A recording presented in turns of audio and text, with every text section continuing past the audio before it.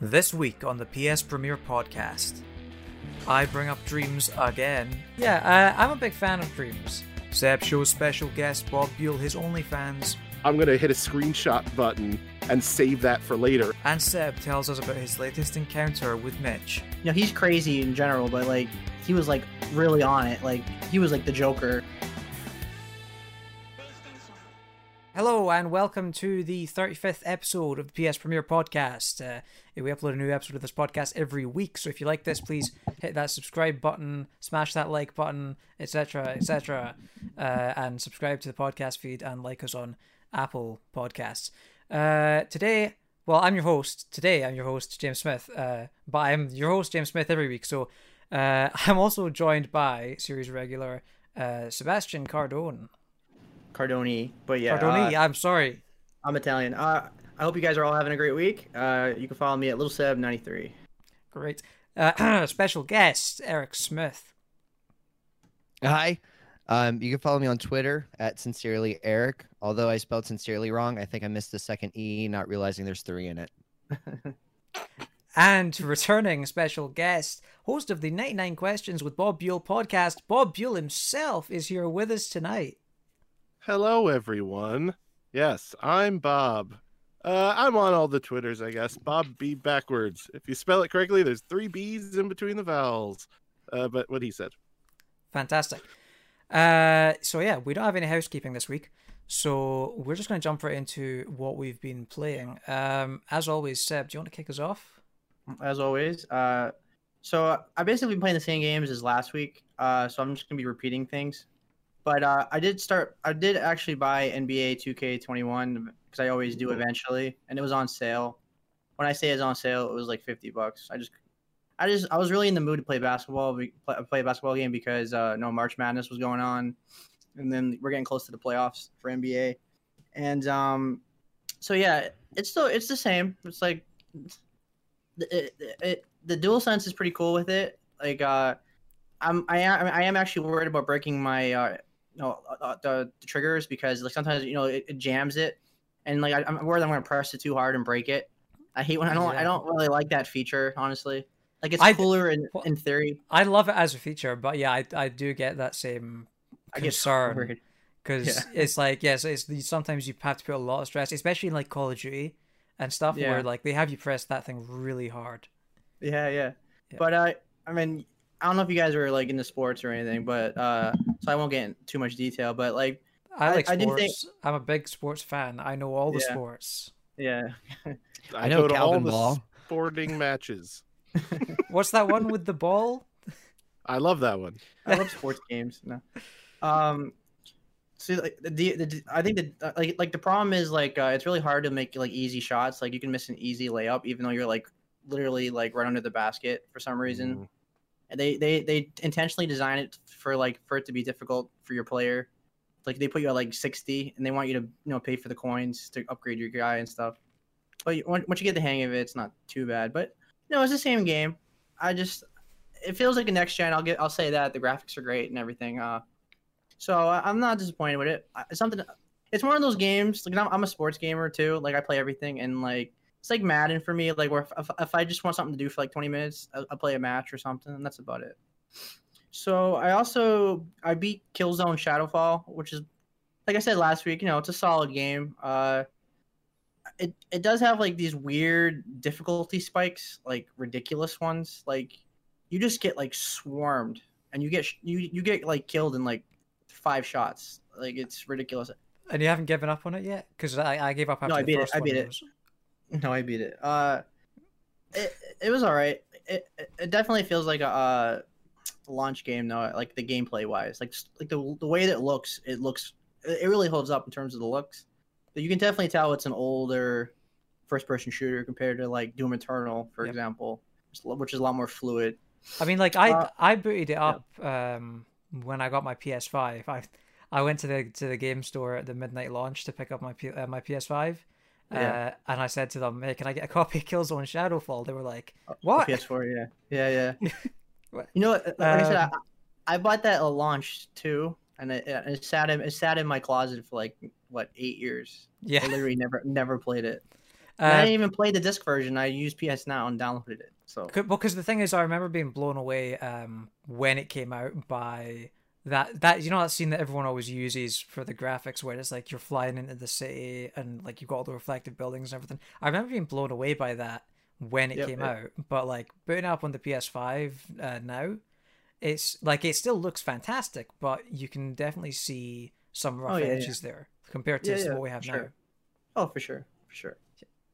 When you think about it, it's practically a PS3 game. I mean, it literally came out like launch. Yeah. So like 2013. So yeah. So it was short enough where I didn't really bother me. But yeah, it's not something. I don't know if I can really recommend it. I wasn't like I was kind of ready to get over with by the like halfway through it. I felt like I was already like halfway. I might as well finish it, you know. But so I also beat BioShock 2. Fantastic game. I still like the first one better because the first one to me is like a masterpiece. But I definitely think the gameplay in this one's better. Like they definitely improved on everything in the first game. I know you said that you prefer the first one, but which one do you think holds up better? Because I've tried, having no experience, I've tried to play the first one and it just feels dated to me, and I can't really get into it. Yeah, I was about to say the second one definitely holds up better because the gameplay is way better. It's definitely improved. I think the first one it's a masterpiece when it came out. Like I don't know if it holds up as well because it definitely feels like a game that came out in like 2007. Like it's very, what's the word? I want to say like maybe clunky or slow or just something. It just doesn't feel right. Like this one's very fluid. It feels more like a next gen game, even though it's not next gen, but it's the same gen technically. But I definitely think this one holds up more. But the first game's story and the themes was what makes that game really stand out more than anything. Like that's where that game really shines. And I like the themes in the second one. It contrasts with the first one because the first BioShock was about like the power of the individual, and this one was about the collective and the community. So it was a nice contrasting like theme throughout the game. I really like that they tried like a different approach. And Infinite is about Disney princesses, right? I never played Infinite, so yeah, BioShock Infinite. You have the toys of the BioShock characters, and you can plug them in and then play with them on the screen. I think. Yeah. So that's my next one. I also beat Bayonetta. That game is really hard, like really hard. Like I got really frustrated with that game. It's still really fun. Don't get me wrong.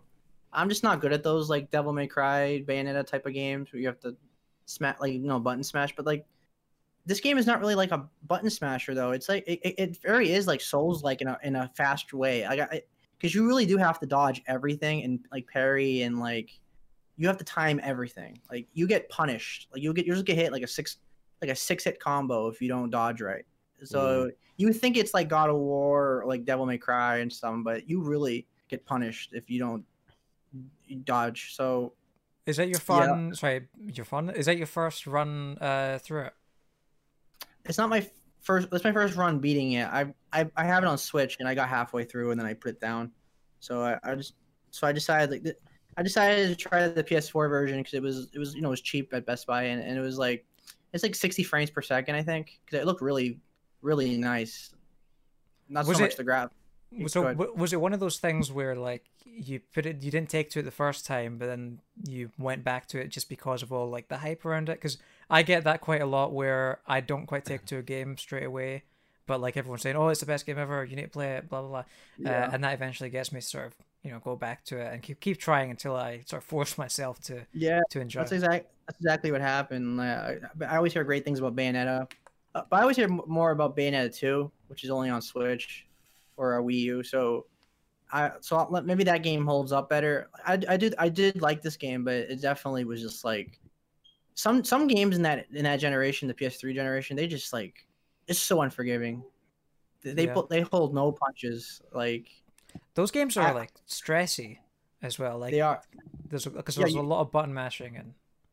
As I say, you can't if you don't dodge or you get your ass kicked and so you can't even blink or you die. So yeah, it is that kind of game. Yeah, I mean, for those like stylish action games, like which I think a lot of the Devil May Cry's kind of fall into, and Bayonetta, and like or Metal Gear Rising, even like I just want I don't want it to be a hard time. I think that's why I haven't played Bayonetta. I just want like give me the coolest, most like anime cutscenes possible of just somebody like slicing a building in half or something, and I'm gonna be happy. Like if I have to redo it 9 times to get it right, I don't know. They're probably gonna lose me. But I think Metal Gear Rising did a better job of implementing difficulty. Maybe because it's less about dodging and it's more about parrying. Because I'm a sucker for the parry. Yeah. But the thing is, like, Bayonetta does have a very easy and an easy mode, and I played it on normal, but very easy is like laughably easy though. So if you really just want to get through the game, very easy, just like you can just cruise through that game in like a couple hours. Like the whole mechanics of the game just die in very easy mode. But if you like over the top action and crazy like battles against giant god like monsters, like the final boss in that game is probably the most batshit final boss I've ever fought in a game. Like you literally fight God in space. It seems like Final Fantasy 9 style. Nice. Yeah, very Final Fantasy. Just what like the 15-year-old teenagers like fighting God, saving the world. But yeah, so Bayonetta's a good game. I recommend it. But I definitely recommend the PS4 version because it has a high frame rate and stuff. Do you know what your time to beat was on that? Maybe like 6-7 hours. That's not bad. Oh, yeah, it's not too long of a game. Yeah, it depends what difficulty you play on. If you play on like really hard, like God help you. But so I also started Zombie Army 4 because it's free on Plus this month, and it's actually challenging but fun. They throw so many zombies at you like constantly, like every direction. You're constantly getting swarmed. You have to be on your toes constantly. Even playing on like a regular difficulty, it feels like a hard game. So I can't even imagine playing that game on a tough difficulty. But it does have a really cool like kill cam. Like if you snipe the zombies, it follows the bullet and shows like their like organs and stuff getting splattered. It's really awesome. Yeah, that's really all I have to say about that game. Well, yeah. Honestly. So I haven't given it a shot yet. I probably will at some point because it's free. I've heard good things about it though. I've heard that it is quite fun, which is interesting to me because from the outside it looks like probably one of the blandest, sort of most generic zombie shooters on the market. Yeah. So does it feel kind of generic, like a wave-based sort of zombie kind of thing? It definitely feels generic. It definitely feels like the same game I played 100 times. Like I just came off playing World War Z, and it feels like that. I would say this is better than World War Z, but it's definitely like this is definitely not a super polished game. It's definitely not a AAA game. It definitely shows like a lower budget compared to other games because some of the animations can be janky and things like that. I would say it's like a AA game, so it's not too bad. It has multiplayer, right? I think so. Yeah, I think you can play. I think you can do local or online co-op because it's kind of designed that way, honestly. But I only played single player. Because I have no friends right now. No. I was gonna ask, do you think it's worth the free download just for the multiplayer, or not even worth that? I definitely recommend. I think this game would be way funner with people for sure. Like it's still really fun. Don't get me wrong, but yeah, like this game is definitely made to play with your friends. I don't know anyone that wants to play this game right now, so I'm just kind of like in no man's land. That's kind of me with the that game just came out last week. Was it It Takes Two? Like I can't play with anyone because nobody wants to play it because I don't know anyone that wants it, and you can't play single player. Yeah. So finally, I'm also playing Yakuza 0 on Game Pass. Because I beat this game on PlayStation, but I wanted to go through the whole series because I'm making videos showing the whole like storyline and like episodically. So I'm recording it on PC, and when I tell you, it really looks great on PC. Like the high frame rate and the high graphics, that game really shines. So I'm definitely excited to keep doing that. I love editing videos, so yeah. And that's about it. I play a lot of games. Cool. Right, Eric. What about you? I know you wanted to speak briefly about Persona 5, or perhaps not so briefly. Yeah, I don't know how many games did Seb just talk about? Because I usually average about 6, I would say. I'll probably go past his time on one alone. I will start off by saying now I'm playing Yakuza Like a Dragon, which is my first experience playing a Yakuza game, and I've been playing that for about a week now, and I love the turn-based combat.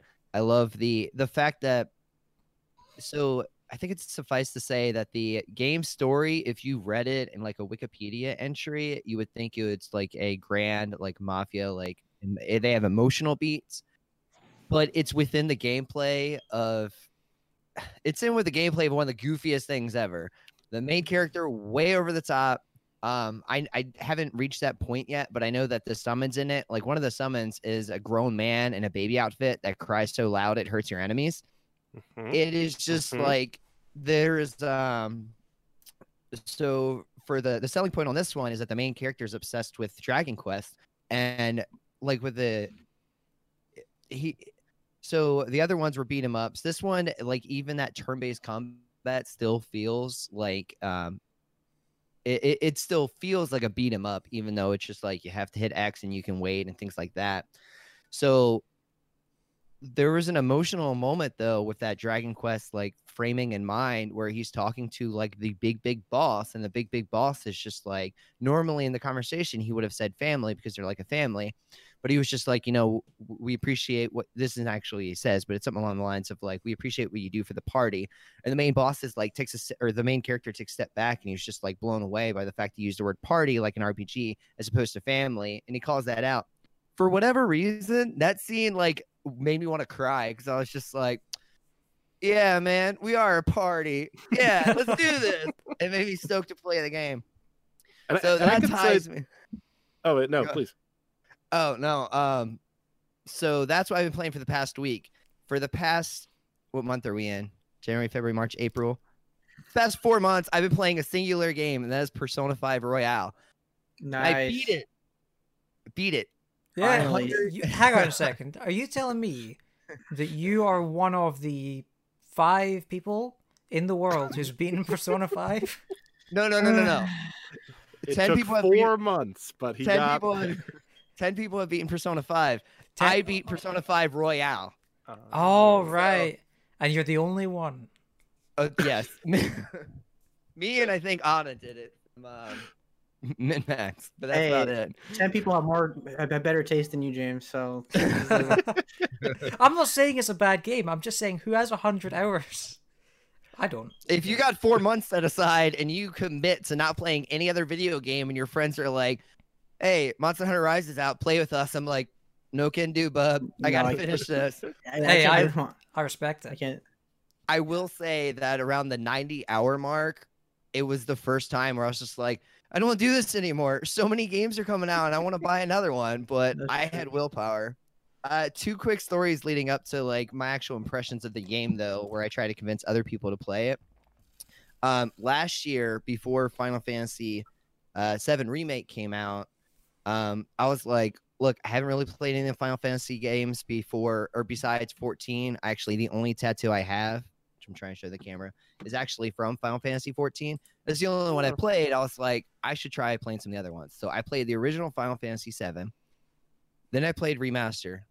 And then I went back and beat 15. And then I played one other one I'm trying to remember. I started 5. And then last 6. No, 6 I'm waiting to see if it goes to Switch. If it goes to Switch. Okay. I mean if it goes to PlayStation, because that's what we're here for. Yeah. The last week of the year, I downloaded the very first one on my phone. I beat it within a week. I was like, okay, I like RPGs. Maybe I should check some more out. Well, I have a kid. She's almost 4 now. So that means when she was born, the original Persona came out. And I played like the first 20 hours of it. Well, as you can tell, of having 4 months of trying to beat Royale, I had tough time with a newborn trying to play through that game. So I put it aside, never went back to it. Well, my friends give me a really hard time because unlike Seb, who's a trophy hunter, I never finish games, like at all, ever. So I'm one of the people where like out of a weird form of pettiness, if you're like, oh, he's never going to do this, that's when I actually do it. For instance, last summer, my friend was asking if I finished with a book in a group message, and all my friends were like, "You're never getting that back." I read the entire book in a week. I was quite proud of myself. So I was like, you know what? I like RPGs apparently. I'm going to go back and beat Persona 5. I'm going to sit down very beginning of the year and play through it. I was like, I'm going to do one better though. I'm going to actually pay the money to get Royale. So I'm going to rebuy the game and I'm going to beat Royale. And I did it. I'm very proud of myself for that one. So if I told you that I didn't think you could establish world peace, we could get that done? Challenge accepted. Yeah. Look, it took me 4 months to be Persona 5 Royale. I will eventually get world peace. Just no telling how long it'll take. But finally, an RPG guy on the podcast. You know how lonely it is on this island. Like every time I say like every time I ask them like, have you guys played Final Fantasy 6 or 7 or 8 or 9 or 10?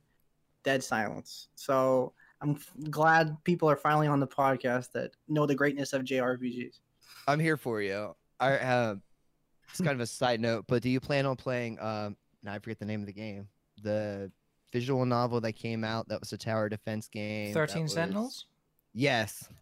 I think every guest last few weeks has shout that game out now.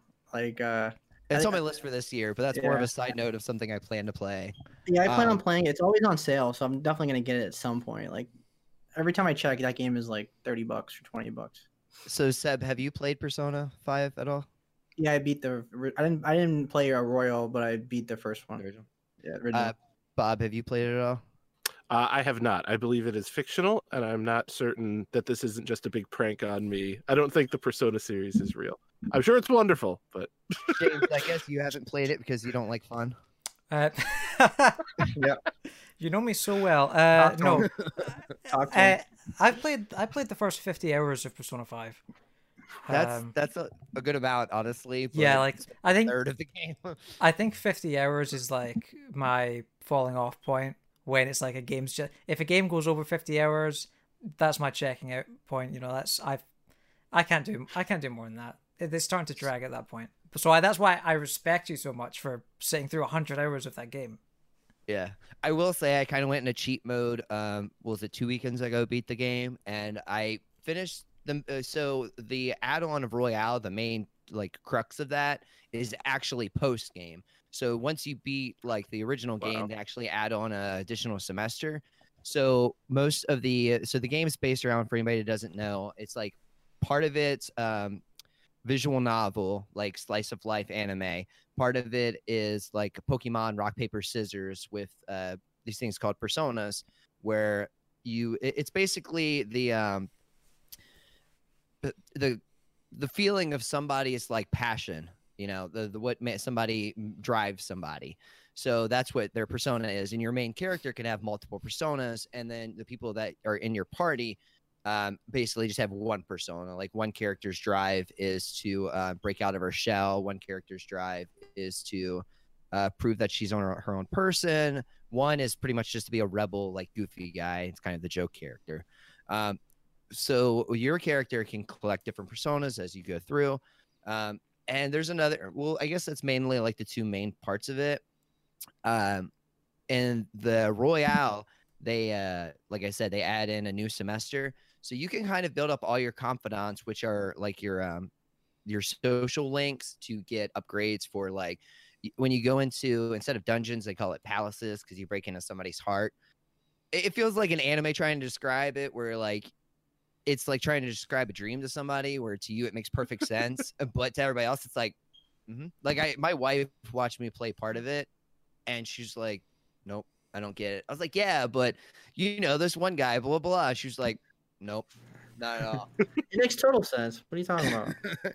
So, you can, since you can build up most of your confidants in the main game, that last stretch of the game where you have free days where you can do activities like hang out with people, wash your clothes, get a massage from your teacher. Hang on. No. We're moving past that. No, we're not. You go see your nurse girlfriend. I like how you primed the pump with washing clothes and then tried to sneak in, get a massage from your teacher. She wears a like a French maid outfit. and she Oh goes my in God. she goes in your room. So I still live with my in-laws. That's perfectly fine. Well, my mother-in-law was watching our kid, and I'm at like, you know that scene where like, or like movies or whatever you try to watch, and just somebody walks in at the exact worst possible opportunity. Yeah. So there's something called like mementos where you can go down there to kind of grind. Where if you're not in a palace, you can go to mementos. Where after you come out of the mementos, you have to go to bed for the night, unless you've pushed your teacher confidant to the furthest area I don't where like where you this is can going. where you can when you come out of the mementos, you can ask her for a massage to help you relax and feel refreshed. And as Seth pointed out, she is in a maid costume and she is giving you your back massage. So my daughter burst through the door and my mother-in-law comes in, and I'm just like, I hit the PS home button as quickly as I can. I was like, do you guys need something? Like looking like the worst possible, like, yeah. Oh boy. Anyways, I don't know how distracted I've gotten. I think my original point was I was trying to make it through that last semester, and I was like, I no longer care about the social links. So I called for better parts of the game, I called my 3, almost 4-year-old in. I was like, hey, we're going to play this game. It's called Hit X as quickly as you can. So whenever there's a cutscene, I gave her the controller, and I made her just hit the X button, skipping all of the dialogue. And I was just like, yep, we're maxing up as much as we can, and then we're going to go to the final boss. And that's how I was able to probably skip like an hour worth of the game. So those are some tangents on the game. For anybody who's interested in playing and actually want to know more, the mechanics of it, like I said, it's like all of your teammates get their own Pokemon, which is the persona. There's like one of them is like electric, and electric beats, or electric's more of a move to shock somebody, but it's basically like Seb, help me out here. I know fire beats ice. Oh, I don't even remember. It's like that was. Yeah, there's things it's like not as. I don't think it's as simple as Pokemon. I think it's like. wind like beats kind electric. of reversed. Yeah, something like. Yeah. Something like So that. you Yeah, I can don't know. basically like you'll have enemies that have weaknesses, which is like the first tier of like gameplay, where as long as you know the character's Yeah. weakness, you can knock them down and take them out very quickly. Yeah. And as you get into a late game, you sort of get into these places where they're not weak to anything. So what you have to do is like have an ice power that can freeze them, and then you hit them with the physical attack. So it's basically like a lot of combos. Like no real spoilers, but like the last boss of Royale, so when you do that where you affect them with one move, say like ice, and you freeze them, you can do a baton pass, which is instead of it going in turn order, you can automatically give it to one of the people in your party. If you're not baton passing the last boss, you won't beat it. You have to like succinctly like every move, like knock them down with something, knock them down with something, knock them down with something, knock them down with something, and keep passing it, or else like you're not going to win that last fight. Yeah. Which we all know JRPGs, right? How many phases are there in the last boss of a JRPG fight? 10. Tell me why that last fight took me an hour and I had wings all prepped to go. I was like, all right, when this hits the final cutscenes, I'm going to eat these wings. So that last fight took me an hour. I was like, I'm going to go heat up my wings. I get him. I bring him upstairs. I got like, let's just say 15 minutes worth of cutscenes. Second phase of boss. Second out of like 3 or 4. I had to put my wings down, wipe my hands off. I was like, I am not ready for this whatsoever. But yeah, I hope the final boss is a court battle against that teacher, but it almost definitely isn't. Well, think about Persona though. It's a very adult series. Like people don't realize that. Like there's a lot of phallic imagery and very sexual themes. Like it's a very adult RPG. Like yeah. So like one of the they're all based off of like all the personas are based off of different myths or lore, and one of them is a phallic symbol on a chariot wagon. And I was talking to my wife about how like which I beat it Easter weekend, actually. That's how I know for sure, because I felt bad. I'm a religious person, but like I have more of like a Kevin Smith's Dogma view on religion. Like God has to have a sense of humor. If he doesn't, then we're all kind of screwed. But that's just me personally. I was beating it during Easter weekend, and my main persona was Lucifer, and I just kept icing the last boss, and I felt like a tinge of like maybe I shouldn't be doing this on having my like main persona be Lucifer on Easter weekend. Anyway, so like where was I going with that? I'm sorry. Seb, what were you saying prior? No, I was just saying it was a very adult RPG. Yeah. So I was talking to my wife about how like they're all like pulled from different like myths and backgrounds, and then she brought up that phallic one. I was like, nope. Apparently that's from something. I'm not going to Google it, but I know for sure that's from some myth or something. So yeah. But yeah, like Persona is a great game. It's like my top 5 game of the generation. I fought for it against these guys. You fought for it very hard. Did it win best soundtrack? It won best soundtrack because of me, because they wanted Final Fantasy VII, which I love, and I love. It's my favorite soundtrack of all time. But the remake was just like kind of a rehash of the original, so I gave it to Persona 5 because it was new. I still don't know how you won that fight. Because I'm just good that way. We talked about it before getting on air, but like we're both wearing Naruto shirts. Believe it. So with that said, there is a new final song in Royale. Look it up. I think you just probably type in Persona 5 Royale Believe into YouTube. Oh man, I thought that main track was good. The one that like I thought I'd get sick of like 30 hours in. I'm like, man, I'm eventually gonna get tired of this song. Never got tired of it. The Believe song that they added, 1,000 times better. It's so good. Talk to them. Tell them. Yep. It's one of the best soundtracks ever. I still don't know the words to it. It's just. Well, I'm sold. So I beat Persona 5 Royale. Not really sure what else to share other than they'll be sending your medal in the mail. Did you get the platinum? I think I made it with trophies. I think I made it like 73%. I'm not going for platinum of that game because you have to do a new game. You're not done yet. You're not done yet. No, I think Royale is like easier platinum than the original. I think you only have to play like a quarter of the game to get the platinum. Like a lot of people have the platinum, surprisingly. Actually. A quarter of the game for the second playthrough? I think it's either half or a quarter for the second playthrough. You don't have to really do much. Okay. It's not as bad as the first one, I don't think. I won't necessarily say who because it feels like it could be a spoiler for some people who want to go in super blind, but there's a secret boss fight if you play New Game Plus, which I wanted to try, but I got my fill. I'm done. I'll wash my hands of it. I will wait for Persona 6. And the secret boss battle is the court fight with the teacher. Yeah. It just becomes a Phoenix Wright game at that point. Yeah. There's the teacher, and then there's the nurse who wants to try clinical studies on you, which the teacher's bad enough, but so your magic is basically based off SP, which I can't remember what that stands for or if they even tell you. But the nurse performs experiments on you to better her medicine and to like help you buy things for like SP.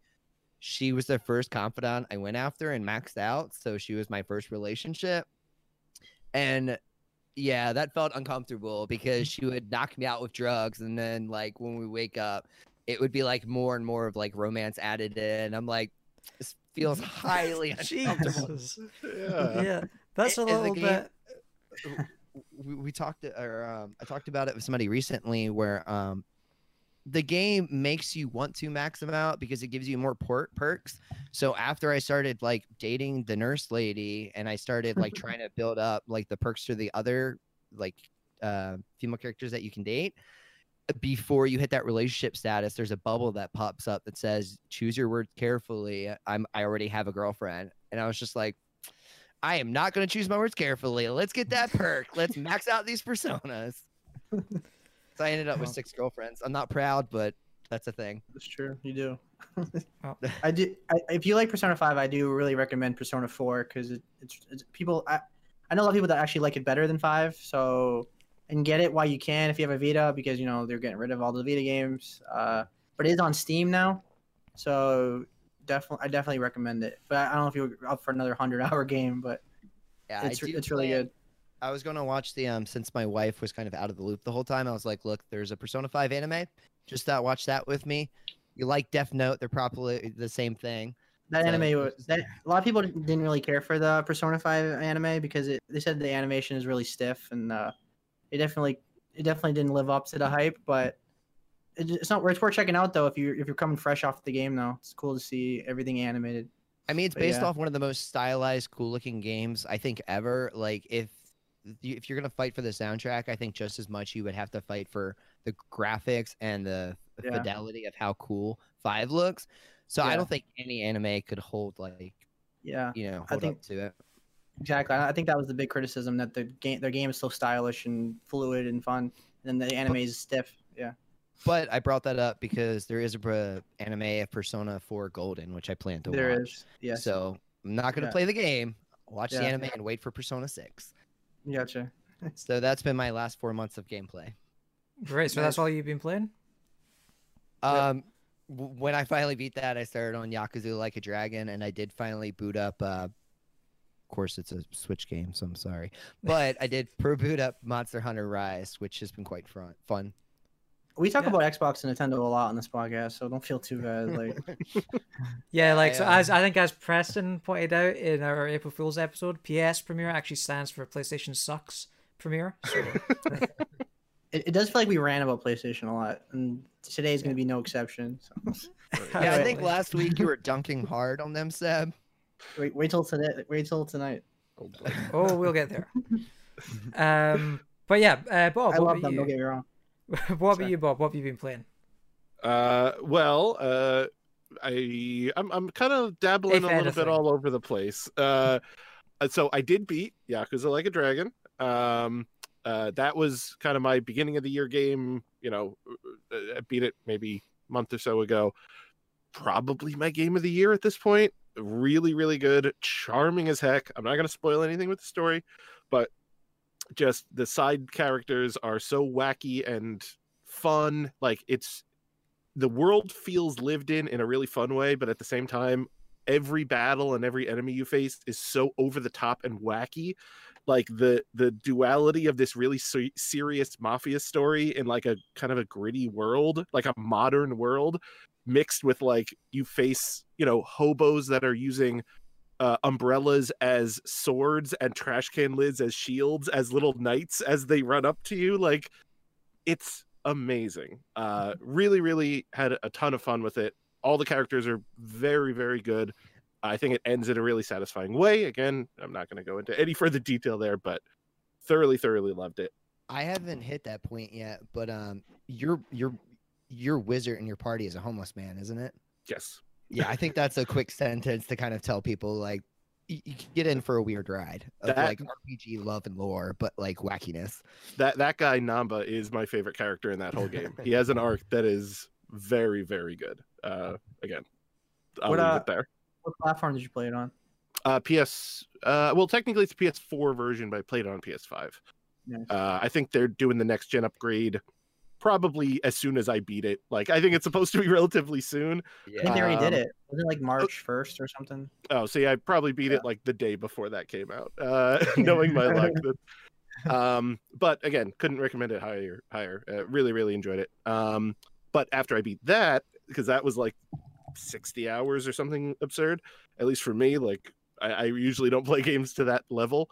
I'm starting to dip into a little bit of Octopath Traveler, which popped up on Game Pass. It's always been on a list of like, games I want to play because it's very 16-bit RPG, but done in today's world. So it's a lot of amazing pixel art, very Final Fantasy 6 and 5 inspired.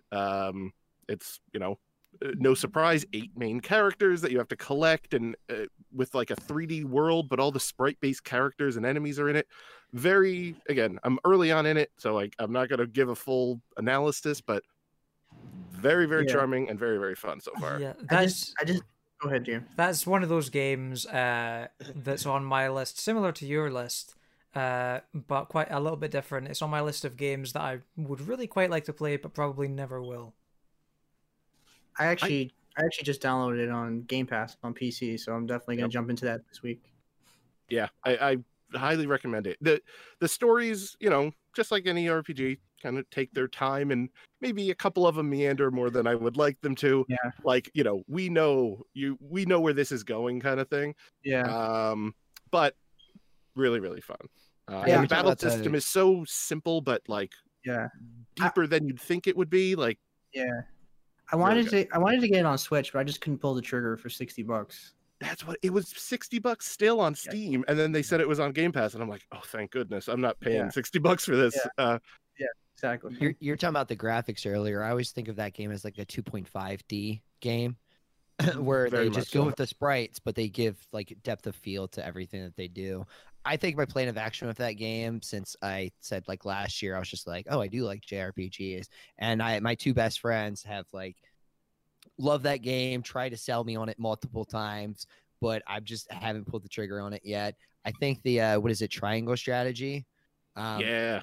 I think I'm gonna give Triangle Strategy a shot, and if I play through that and beat it, then I'll get Octopath. Yeah, I think it's from the same people as Octopath, but they were like, we want to just redo Final Fantasy Tactics, and that is so up my alley. I'm definitely getting that. It's funny. Like a couple of weeks ago, we were on the podcast. We were talking about the worst video game names, and that's not one of them. It's not great. They're not sticking with Project Triangle. They're not sticking with it. Yeah, that's probably wise. Yeah. I did start playing a little bit of Pac-Man 99, which just came out on Switch, free to play. Of course, you're a how many times winner of the Mario one? That would be a 45 time Mario 35 champion. I don't even think I've played that 45 times. I unlocked Luigi, secret character in that game. You have to beat every level, but from 1-1 to 8-4, and the levels hit you randomly as you play that game. So you have to play a lot of it to be able to just randomly stumble onto all of them. Yeah, that was my game of the year last year. But Pac-Man 99, pretty okay. Not quite as good, but every game takes you about 2 minutes, or if you win, 3 minutes. Like I've won twice. It's pretty challenging, I gotta say. If they throw a lot at you, it's not your grandfather's Pac-Man here. Free to play, very potato chip battle royale type game. I'm definitely gonna play more of it because it's the perfect, like, I got 10 minutes, let me get a couple of rounds in. So hang on, we've got Pac-Man is 99. Pac-Man 99. Correct. Yeah, with a flake. The Mario one and Tetris 99. Is it the same company developing all these? That's a good question. I know they're all, if they're not the same company making it, it's definitely Nintendo just swiping them up and releasing them free on their online. So my gut tells me they are, but I have very little to back that up. Yeah, it's such a bizarre thing. It's the same people that made Tetris 99. Yeah, okay, nice. It is Akira, Arika. So I imagine they're going to keep coming out with these as long as people keep playing them. I'm first in line every time. What do you think? I'm a sucker. What do you think the next one's going to be? What's that? Space Asteroids 99 or something? Space Invaders 99? Space I Invaders? would say Contra. That's Contra. That'd be a good one. Contra would be really good, actually. That'd be a good one, yeah. They do have a skin for, because it's a Namco game that they put out here, so it's a lot, Pac-Man 99. So it's a lot of skins for $2. You can be like, okay, now instead of Pac-Man, you're Galaga, the little spaceship in Galaga, and you have to avoid 4 other ships. And the one that I'm going to buy it, you play as Dig Dug, and you have to avoid 4 little balloon men. And I'm a Dig Dug fiend. Dig Dug's amazing. Like, that game is so addicting. It's so fun. Yeah.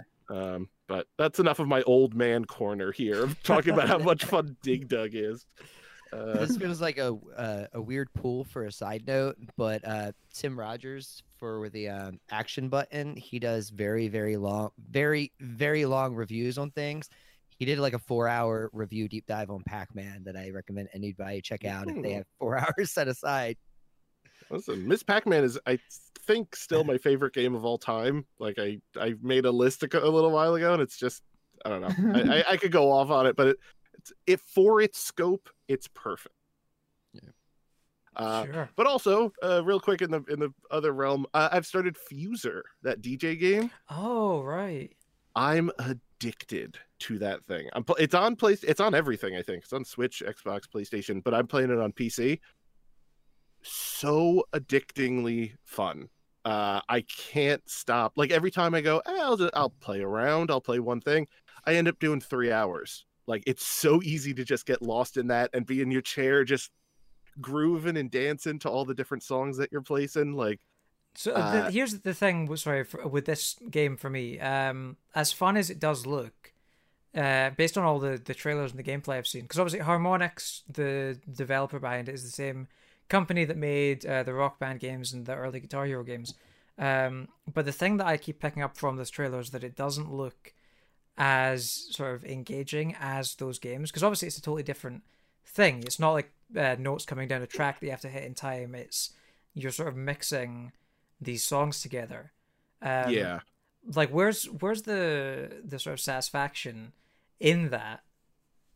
that's actually a good point. I could definitely see a major criticism of it being there is no like technical game here because like they'll give you points for like hitting stuff on beat, or like, it'll go boom boom boom boom boom boom, and if you hit it on then you get extra points, because if you're switching out parts of the song off beat or off key, it's not going to sound as well, and they kind of dock you points for it. So the actual campaign of the game, they'll be like, oh, I want to hear a pop song, or I want to hear something, and they'll give you points for that. But really the biggest satisfaction of this is just knowing in your heart you made a really cool song. And that's why I'm enjoying it the most. There's a mode, like there's a battle mode, there's a campaign mode. Campaign is basically one long tutorial for the game, so it's worth going through. But I've never touched the battle mode. I've never touched a lot of the features on this game. The best part of it is it's called co-op freestyle, where you go online and up to 4 people plus viewers can be in a room. And it's like, if us 4 are all playing, it's my turn. I get 64 bars. That's my time to shine. I'm going to play whatever I want. You guys can click your little emotes if you like what I do, or don't click anything if you don't like what I do. You can request stuff. You can be like, play something from the 80s. And if I don't, I'm docked points. And if I do, it'll go up. And after my 64 bars, whatever I have laid out on the track, whatever instrumentals and vocals and whatever, it passes along. And then one of you goes, and then you get your 64 bars. And so you're just sitting there listening to someone else. And like, is it a game at that point? No, I'm just watching you play. But you're watching people mix these songs in ways that I could never have thought of. And you're like, oh, this is so good. I'm going to hit a screenshot button and save that for later, and you could instantly add it to your little cart of tracks. Like it's very ungame like. It's very much just like a musical. It's like more Mario Paint music maker than it is anything else, but in a very intuitive and fun way. Yeah, see, that's the thing. The sort of single player thing is, I think that's something I would probably put down after 5 minutes, personally. But that multiplayer thing that you were just talking about, that sounds so much more fun. Like, it reminds me of this. I don't know if you guys ever heard of this this website that used to be a thing called Plug DJ, where you could kind of jump on like a server with some other people and take turns playing music videos on YouTube. Yeah, so it was kind of like a joint playlist that you could all just listen to music, and they had these wee characters in like a DJ booth that would get swapped out and everything like that. Kind of reminds me of that, except you're the one making the music. Yeah, and like that sounds like so much fun. It really was. There was a stream last week, or I don't know, at this time is a construct, of the person who I fully blame for bringing me into this is Leo Vader, who just recommended it highly. And it was on sale a couple of weeks ago, and I was like, sure, I'll pick it up while it's on sale. And now I'm obsessed with it. So he did a stream, and he was like, hey, anybody who adds me as a friend in Fuser in the game will join in on the Twitch stream, and we're all going to do a 4-player co-op freestyle together. And just seeing a Twitch chat of like oh my god, that was so fire. Oh, when he dropped the vocal mix. Oh, who would have thought he'd solo, Satisfaction mixed with Hot Stuff all at the same time? Like, it's just pure fun. It is pure musical fun. You know what I mean? Like, do you know how many like songs are in the game? Quite a few. I've played it a lot in the last couple of weeks, and I haven't even unlocked all of them, because as you level up, you get like, here's 400 points, and a song is like 200 points. So, there's probably a total of like 120 at this point. Like, I have a selection of maybe 70 or so. But when you go into a set, you can only bring maybe 30 or so into it. So it also is a thing of like, well, which 30 am I going to take? Well, I got to know my audience. They're going to want some Latin jams. Let me pick a couple of these, or I got to go more old school, or I got to go more rock focused. Like, there's nothing like a Wu-Tang beat and like Killing in the Name of vocals over top of it to really light an audience ablaze. But so it has a wide range of genres. Like, okay, it goes back to like 1960s country songs. Like, it has Jolene, I think, is Dolly Parton's song in there, and then 2020s music, Pitbull, 50 Cent, like very wide range of everything. And you've got like the meme songs in there as well, like All Star and All Star, Never Up. Exactly. Call Me Maybe is in there. Like a lot of the memes, but you'd be shocked that like bass line to All Star, you can mix that with a lot. Yeah. Since I've heard about it, it's reminded me of anybody who listens to like early 2000s like Warped Tour music, like emo stuff or alternative music. Like I don't know if it was one guy or what, but excuse me. There used to be songs done by Legion of Doom that would match two songs together. And it would be like a Taking Back Sunday and Census Fail song, or a Sage Francis and Dashboard Confessional song, where it was just like, this works perfectly. And I was always like in love with again, I don't know if it's a person or a group, but I was always in love with their ability to do that. And it sounds like that's what Fuser does, and it's making me more interested in doing it. But you're saying it's more so a tool than an actual gameplay mechanics, like on a spectrum of 1 to 10. Like, I mean, if it's like you're 90% tool. Not even 90%. I would say maybe lower than that, but it's, if you're looking for a Guitar Hero type experience where it's like, oh, I only got 4 stars, let me go back and replay this, like that really doesn't matter. Like, as long as you made a good song and you see the emotes start flying, like, it doesn't matter what score they give me. You know what I mean? It's like playing an NES game, and it's like, yeah, exactly. Like, what score did I get in Mario 1? I don't know, but they keep score. Like, did you beat it or not? That's the goal. There's a lot of great videos on YouTube that combine songs. Like, there's Ed Sheeran and Disturbed together, and Taylor Swift and Korn. So it's amazing. Yeah, it really works too. Anyone who lived through that, like, 2004, 2005 of like, here's Jay-Z mixed with Linkin Park. Yeah. Like, here's the mashup of like Beatles and Jay-Z. Like I think that's a lot of what really sparked people's interest in this kind of stuff. And now it's, amazing how much you can do with just 4 tracks. Every song is 3 instrumentals and a vocal. You can mix and match however you want. You can just have 4 vocals if you want. Like, there's nothing stopping you. It's I really, really, really like it. Does this game have a lot of like DLC and stuff though? Because these kind of games tend to do that. Yes, that's the one. I know. I don't even want to call it a downside because it's still so much fun, but it has a lot of DLC songs. And they're all about $1.99 a pop. Yeah. So like, you can get Numb by Linkin Park, but it's going to cost you $2. Or you can get like some brand new whatever song, but it's going to cost you $2. So like, it's very addicting to go in there and just be like, oh, all right, just one. All right, just one more. Yeah. Like, I've probably spent about $15 or $20 on DLC at this point, just for this game. But when you're dropping that, vocals from Linkin Park to replace in like, I don't know, Mumford and Sons or something, it feels so that good. Would be pretty fire. So is it like $2 for one song? It's $2 for one song. But then that's completely your. And again, Yeah. you can just get the base experience and unlock songs with points and have tons of fun. But they give you those, carrots on a string dangling in front of you. And Yeah, they I work. can relate because I love Beat Saber. And, I'm crazy, and I'm so tempted to buy songs on there. Like I'll end up spending $100 if I don't control myself on that game. Yeah. So. That's the slippery side. But as a game, as an experience, as a whatever, 2 thumbs up. Like, it is so wildly different from anything else out there right now.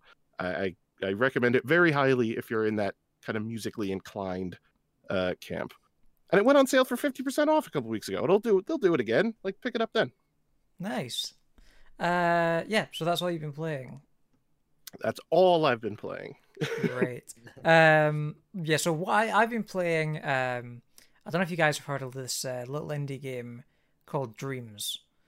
Yeah? I hear tell of Dreams. Yeah, I'm a big fan of Dreams, and I go back to it every now and then. So I've been playing this little game that someone made in Dreams, right? It's called Slice, and it's basically it's kind of like The Messenger meets Celeste. It's kind of what it feels like. So it's a 2D platform where you play as this ninja, and you have to slice through these little blocks, and you can use the slice as like a jump for platforming challenges and that kind of thing. And it's just this really simple, fun gameplay, and it's amazing that somebody made this in Dreams. Like, it feels a little stiff, so you can tell it was made in Dreams, because a lot of them have that kind of jank to them. But it's a fun game. And it's got like 5 stages, and it has depth, and it feels like professionally designed. So yeah, it's a really sort of fun game. It does look like Celeste a lot. Like, the gameplay looks really fun. Oh, did you find a video of it? Yeah, I have my Mac in front of me, so I always look up stuff when you guys are talking. Like, so I want to see what you guys are talking about. The game looks a lot like Celeste. It looks really good though. Yeah. So yeah, but the music as well is really nice. I think there's only like 1 or 2 tracks, but it's really nice. It's like this constant beat, and then every now and then a voice comes in and says "slice," and it's just really satisfying loop. You gotta drop that in a fuser. Yeah, exactly. Give me the Slice soundtrack. I'll put some Benny Benassi over top of it. It'll be club banger. Incredible. But there's some difficulty spikes and some punishing checkpoints as well. But all in all, it feels like a pretty well balanced experience. So, and like, this is why I recommend everyone check out Dreams. I mean, there's a demo as well of Dreams, in case you didn't know. It's a no-brainer. It really is. I definitely bought it on PS4, and I loved my time with it. But it's I should check back more, to be honest with you. Yeah. That is the thing. Like, I don't play it for any long periods of time. I only check in with it every now and then. But that's enough for me. I feel like that's what the game is sort of designed for. Yeah. But yeah, other than that, I've been playing some Sleeping Dogs on PC. Because somebody made a camera tool for Sleeping Dogs, so you can take photos in it now on PC. And it looks surprisingly good. You throw a black and white filter on that bad boy, mess with the time of day settings and everything like that. It holds up. Yeah. So I've also been playing a little bit of Uno. If Uno came out this year, it would be a serious contender for my game of the year. Uno's great. So Uno's fantastic. Some of the most fun I have these days is on Uno. Am I out of the loop, or are we talking about Uno? We're talking about Uno. We're talking about Uno. Now, here's my question to you. Do you play with the? I assume the online version of Uno, right? Yes. Okay. You're not just like passing cards through a window or whatnot. But they have all these optional rules in the online version of Uno that I never knew existed. Like zeros, everyone passes their cards 1 space to the right, and sevens make you swap your hands with anyone else. And multiple ones like that. Do you play with those kind of wacky rules? Are you going all the time? Vanilla Uno? Oh No, yeah, it's so much more fun that way, right? It is, right? Like we tried playing, my friends and I, we tried playing with those off. It just was nowhere near as fun because like just it's not about the game being fair. It's just about the chaos. You know, like somebody's like two people are on Uno, and then all of a sudden somebody throws a 0 and a couple 7s, and everyone's back to square one. Like I was playing earlier, and you know we had a round to go on for 40 minutes because nobody could stay on Uno. Like it got to the point where we were all trying to help one person win, just to make it stop, get it over with, just to get it over with. That sounds like Mario Party set of like rules where like you think you won and then they give like 6 gold stars to somebody else for no apparent reason. Yeah. But it's because even when we were trying to get one person to win, like there was 3 of us, and it fills out the 4th slot with an AI. So the AI just kept screwing everything up, even though we were trying to plan this thing. But the thing I really want to talk about with is the soundtrack for the online version of it is incredible. It's like this smooth jazz that just plays constantly, and when somebody gets it ramps up, like the intensity of it gets really more energy, and when somebody else gets it ramps up again, and it just keeps going, and it's just one of the best, and I'm not joking, one of the best soundtracks I've ever heard in a game. Wow, it's really hot take. I love it. Yeah, it's really something else. I have it on Switch. Yeah, it's really fun. Yep. So I recommend anyone try out the online version of Uno on PlayStation. It's very, very fun. So next week you're gonna play Solitaire, and yeah, exactly. Let's go through all the card games.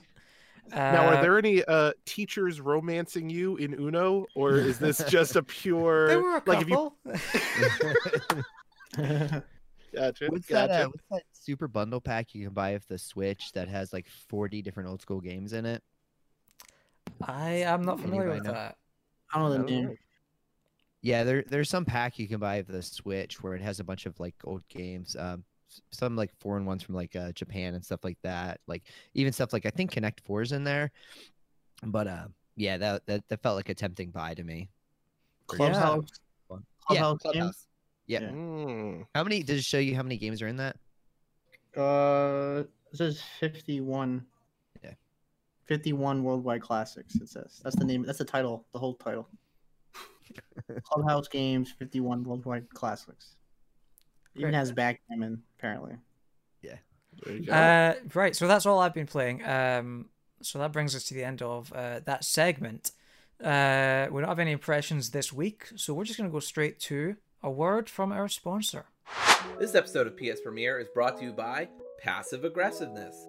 Isn't it great when you can count on your friends and they're always there for you and they never say anything mean about you or distort your words or make you think that you actually believe something that you don't believe at all? And isn't it really great when... Yeah, so we're going to get to the news in a second. I should mention, though, I didn't mention in the intro, but I should mention Dory's taking a week off this week because...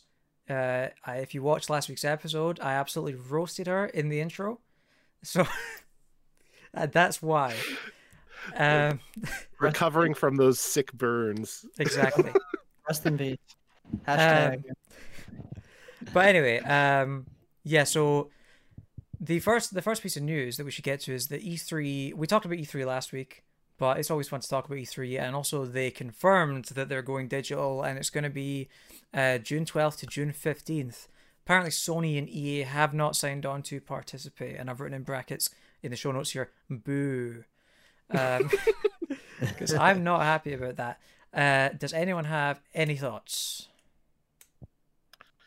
I mean, I'm happy it's back, honestly. As much as I think last year and maybe slightly the year before, E3 became a little bit of a punchline, where they were like, "Oh, look, they're letting fans in and they're buying all these, dab on my hater's grave Fortnite shirts or whatever they would do." Like, I don't care about all of that. I think whether it's just a digital thing, whether it's a real event, the spirit of it is all I really care about. In that, this is just giving developers and publishers a chance to like Simba at the edge of a cliff, just be like, look at this beautiful thing I made. Isn't this cool? And having the internet in unison say, meh. Yeah, exactly. But I personally love that. I love looking at things and being like, don't care. Oh, that though, I never knew this game existed, and now I'm its number one fan, or I'm a big fan of this franchise, and now I can't wait for this one. Like, just all those reveals. It's so much base fun. That's the thing. Like, I don't need it to be set up by the ESA and have an E3 logo on it. I just need some big press conferences all in the same weekend. Just give me it all right next to each other so I can take a few days off work. Yeah. I have a hot take about the naming convention. What is it? E3. It was Electronic Entertainment Expo. It used to be Electronic Entertainment Expo. It's now Electronic Entertainment Experience.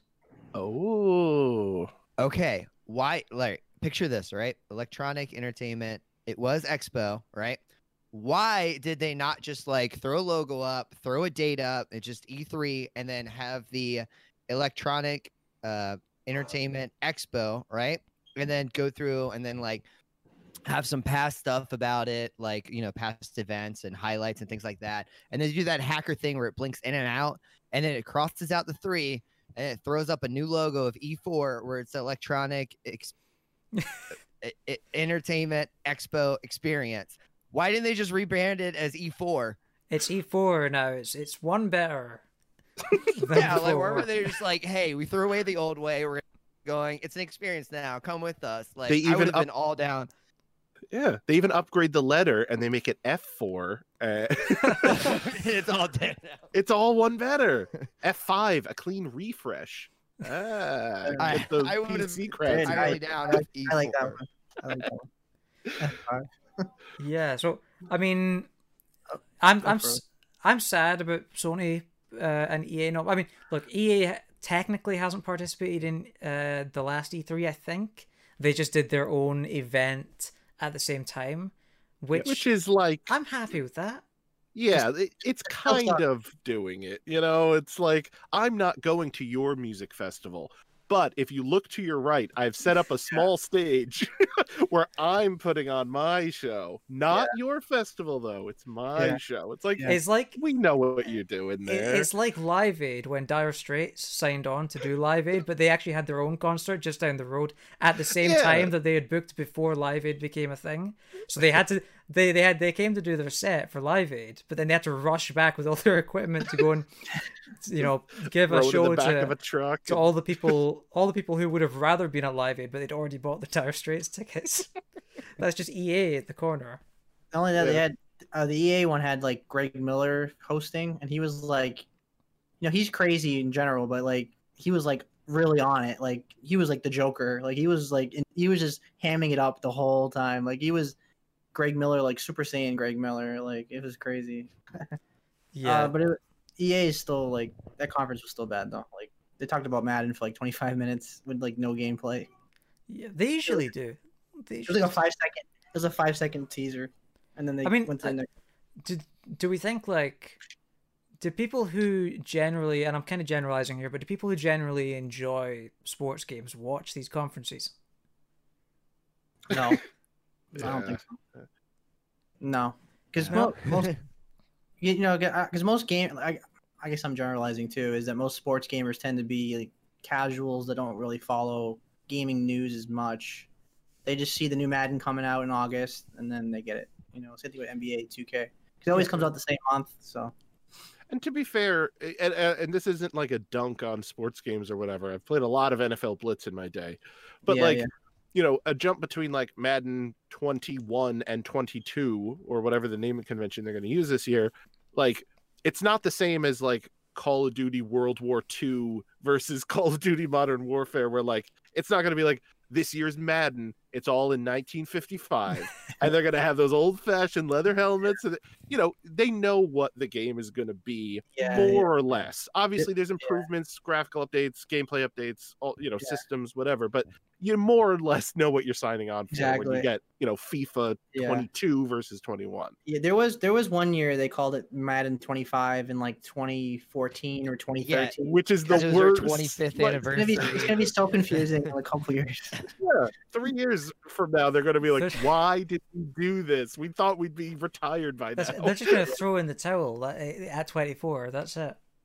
They thought XFL would take over at that point.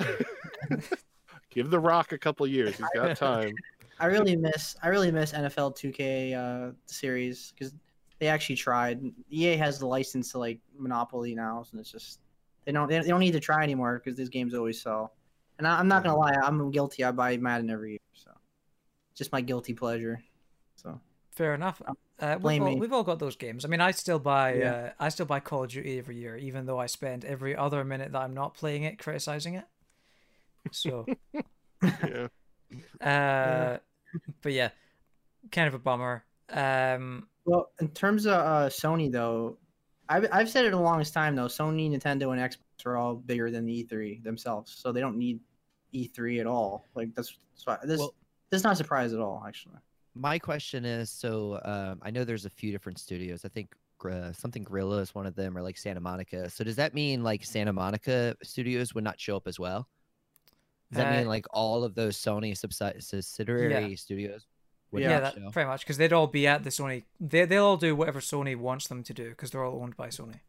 Yeah, that's kind of a bummer to me. Is not getting like I can understand like as a whole, Sony not being like, okay, here's the first presentation of the PSVR 2 or something like that.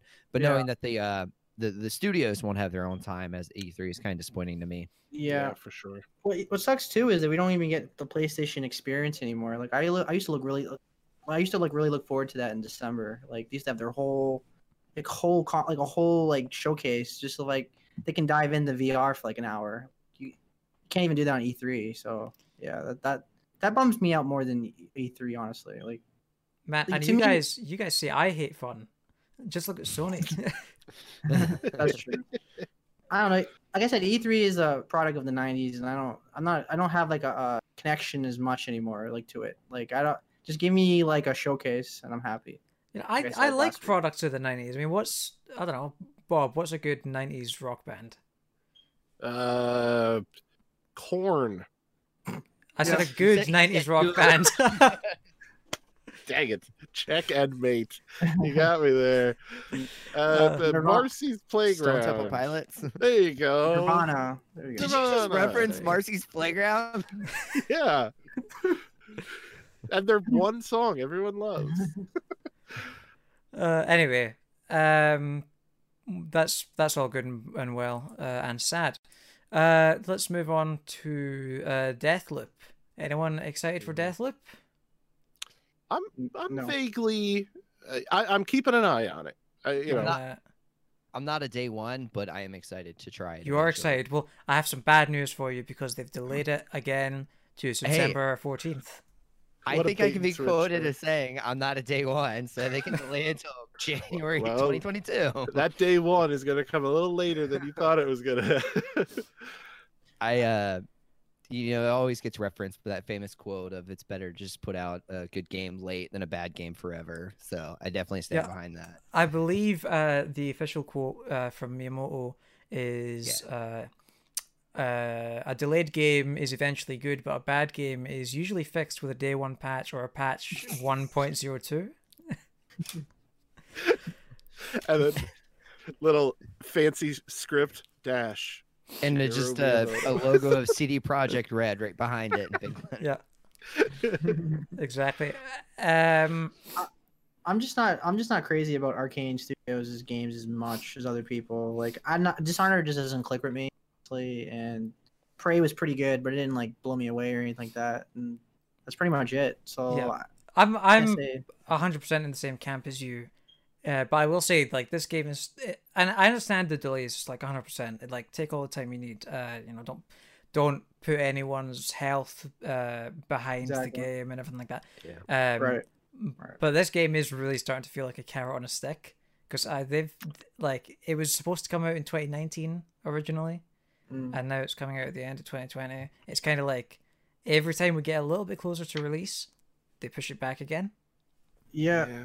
I wonder if like the Microsoft purchase like kind of took the air out of the, like, you know, the air out, like, I don't know how to word it. Like The kinda window just- of sales. yeah, like they feel like they're kind of like obligated now to be on PlayStation, and they're so, but the whole studio is kind of focused on Microsoft right now, and now this game kind of just like feels like it's in the way. It's like, do you guys get that sense? Like, I wouldn't be Like, shocked if internally there was something to that effect where, you know, their team was, I'm just throwing out a number, their team was 50 people and they were like, all right, here's 10 of them have to go to do this Microsoft thing, and this other 2 need to do this, and you know, they're just looking at their calendar going like, I don't know if we're gonna make this, you know, this deadline.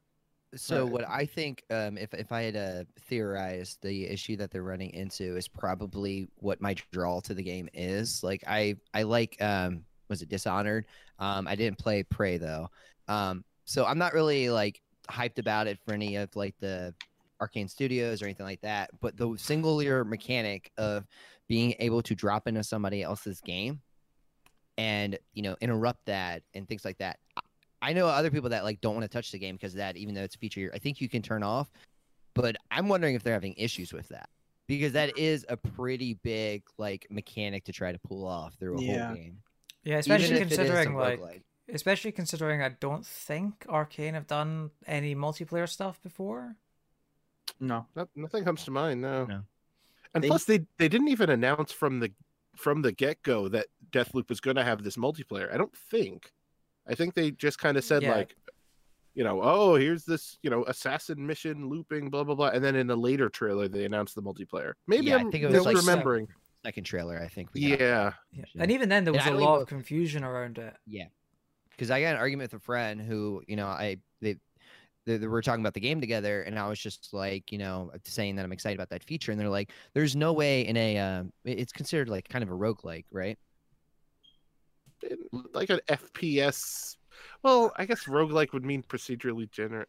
I don't know terms. Well, my point of it was like you're supposed to die a lot of times and start over to try to finish the campaign. Correct. So I was arguing like, you know, I'm excited for that feature. And my friend was like, there's no way they'll allow somebody to drop in, have somebody be at the end boss, and then just like take them out. I was like, no, that's what they're doing, and I'm excited for it. I'm here for it. Like, it's that, and that's the whole like point of it or crux to it. So. I do think like, sorry, I do think I am not a big fan of Arcane games, but the idea that like somebody can hop in your game at any moment and all of a sudden there's this pressure that wasn't there before that you have to deal with. I really like that idea. You know, there's been sort of versions of that in the past with like Watch Dogs, I think, had something similar to that where somebody could join in your game and cause havoc and hack things and stuff, I believe. But that didn't feel very... maybe that was just the multiplayer, I can't remember. But either way, that didn't feel very substantial. But something like this sounds exciting to me if it was a game that I was interested in. And maybe I'll give it a shot at some point. The thing about this game for me is like it's just a hard sell for me for $60. You know, like this feels like a perfect like service game. Like I would play on Game Pass and try it out, and I might really like it. But I can't just jump into it for $60. You know what I mean? Like it's something I'd really probably enjoy like for $15 or something. Yeah, I feel like it's a games under 20 kind of sale for me. Because Bethesda games always get very cheap very quick. So, I mean, now they're all gonna be on Game Pass anyway. But yeah, so that's where I stand on this game. Cool. Yeah. Right. The last piece of news that we need to discuss, and this is a big one.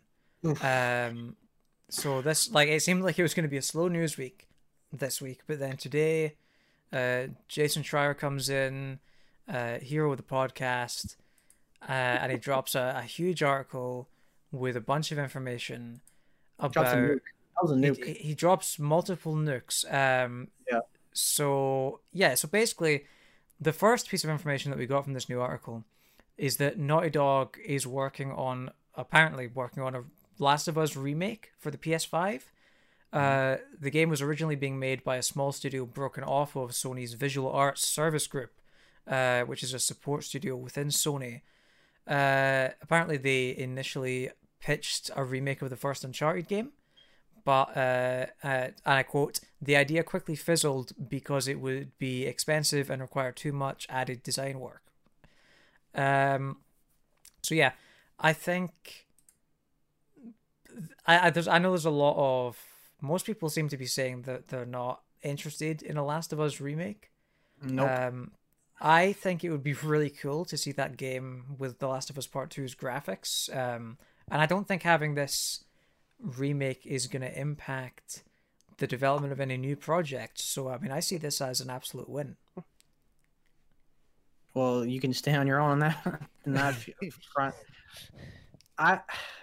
It's an 8-year-old game. It's cinematic. It still holds up. I beat it last year on Grounded. It's amazing still. Like, I don't need this remake at all. This is just a big waste of resources, in my opinion. Like, What I'm confused about is, wasn't it already once remastered? yeah, For it's already remastered. PS4? Yeah, It's by remastered to Yeah. 4. my understanding is that this would be a full-on remake in a new engine. Yeah, Are we going the with- article at least made it seem like it would be more of a grounds up remake. Yeah, it's a remake. Yeah. All right, so this reminds me, I have a bone to pick with James saying that RE3 is not a good game, which is just the Correct. terrible opinion. But so are we talking on the mark of like RE2 to RE2 remake like scale where No, so I wiping or I don't think it's gonna change anything. I think the idea is that it would be the same game, just with new graphics and some updated gameplay. that feels that's like a the- remaster. That's the That feels vibe. like Well, to me, a remaster is a port with some lighting changes. You know, not- usually. I would say the remaster of The Last of Us on PS4 was a huge upgrade over the PS3 version. If you really start comparing, I mean, the yeah, but two. they didn't change any, like, they didn't remodel any textures or anything like that for that game. Is what I mean. Like, that's a remaster. A remake would be like they completely overhaul the textures, make it look brand new. This sounds like a remake from the ground up, though. From what I'm reading, like, I don't get the sense that it was a remaster at all. Like, this is That would be so bizarre to me, though, to remake The Last of Us, like Final Fantasy VII or. That's what struck me the most odd, because like Uncharted 1, especially when they mentioned that like they wanted to remake that, in my head I was like, I could see that, because I think that's an old enough game that remaking it from the ground up, especially with this whole new movie, they can make Yeah. the Nathan Drake look more Tom Hollandy or whatever they would like to do. I think that kind of made logical sense in my head. But yeah, Last of Us 1, just I don't think it needs to be remade from the ground up. Like the remaster, the up-resing from like PS3 to PS4 and PS4 to PS5. All right, sure, that kind of makes sense to me. But yeah, just it's almost like here's a 90s reference. They did a remake of Psycho. I don't know if you remember the old Hitchcock movie Psycho. With They Vince Vaughn. remade with Gus Vince Van Vaughn, Sant. Yeah. but they remade it shot Shot. for shot Yeah. with just new actors and a new Yeah. director, but all the shots are the same. It's still in black and white, I think. Yeah. And it's like, at that point, why are you remaking this? I think that was Gus Van Sant who did that. I And believe you're Kevin Smith correct. referenced it a lot with his Jay and Silent Bob reboot, because that was his original idea, was to do it shot for shot, just with them older. To me, if they were remaking The Last of Us 1, which is, Yeah. hot take, a really good game, Yeah. what would you have to gain from not just mastering it and up-resing it or doing whatever you have to do to make it look pretty for PS5, but actually starting from the ground up? That feels like, do we have to? To add on what you're saying, and like with what you were saying about Uncharted earlier, and when I mentioned BioShock earlier, it's just like BioShock and Uncharted 1 is another game where I tried to play through. I was like, this just feels dated. I don't want to do this. Last of Us does not feel that way. It does not feel like it's a chore to get through because all the mechanics and things like that are dated. Yeah. So, on top of what you're saying, like, it just doesn't make sense to change anything in the core, in which point, like, what are they doing and why are they doing it for? But even Uncharted 1, like, how different can you make it? Like, it's gonna feel like Lost Legacy. Well, the thing is, like, I agree with you, Eric. The Last of Us does not feel dated. I can still play that game with ease. Uncharted definitely feels dated. Like that game has First one, yeah. not aged well at all. Mhm. But yeah, like I mean, I don't want them to do anything to touch the story of The Last of Us. Yeah. And like But- you know, I understand where you guys are coming from. Like it feels fine. It doesn't need an update at all. What it is probably is just my photographer brain thinking, you know, look at all the shots I can take with this game in a new engine. The photo mode. The Can- photo mode. Can I plug your Twitter, James, and say that you have some of the best photo shares? I appreciate does. that. That means a does. lot to me. Thank you. Okay. I disagree like- with it, but But like I me- take it back. They're all awful. to me though, I want my remake to like be a fresh, like whole new take on it. Like Resident Evil 2, the original, which is like a masterpiece, going straight to the remake, which is also a masterpiece in my opinion. It's like totally different though. It's different styles, not fixed Yeah. camera or tank controls. If you just remake Uncharted or Last of Us, you're just doing the same game with like a third-person action game. Just with I'm gonna better- give spoilers for Last of Us. Anybody who hasn't played it, so if you want to skip ahead like 10 seconds, imagine if they remade it, but like Joel's daughter lives, so it's Joel, the daughter, and what's her name, Ellie, the whole time. That I'd play that. I wouldn't, because that would like that's the ruin whole the- crux of the That's story. a fundamental change of the character. Yeah, but I'd play that. What if Darth Vader just never got burned? That'd be kind of interesting though. What if like story like DLC or something? Like if Ellie died and it was the daughter was alive. If you're The whole making time. me replay it, give See, me something to that- play it for. All right. Well, this is another pretty big spoiler. Maybe I don't have to get into too many specifics, but Final Fantasy VII Remake. What if this was Last of Us Remake? Oh my god. To where they didn't have to necessarily follow the original story. They can recanonize whatever they kind of wanted to. Yeah. That like- would be an interesting twist on it. Can I you don't think they should necessarily do Can you- that. To me, that's like, let's just change the ending to Citizen God. Kane. Maybe that's hyperbole, but you know what I mean? Yeah. Can you imagine? Can you imagine like hooded time travel, like spirits in Last of Us? Joel, you have 7 seconds. The giraffe's mouth opens and The Sephiroth appears. He's taking over all the games. No, that would be funny. Like they should like totally troll the audience and do crazy shit like that. I'd be even bored. I'd support that, but you're just rehashing the game. Like I don't need this at all. Yeah. Like, and we're getting a show. Like, so we're getting the story like twice again. Like, I This is would so defend That's a good I would point. defend anybody who's never played Last of Us before. It'd be good for them, but at this point, how many people are there like that with this close? fair. Like I would say 10 years down the line, absolutely remake it. There's gonna be a bunch of kids growing up who've never experienced what I think is Yeah. one of the best video game stories ever. But it's been like 4 or 5 years. Like I still work off a base PS4 right now, and I bought it with The Last of Us in it. So I just played it 4 years ago. I'm Yeah. not going to play it again. yeah, it's one of those games. If you're a PlayStation fan and you really wanted to play it, you would have played it by now. It's just, Yeah. it's just one of those things. Yeah.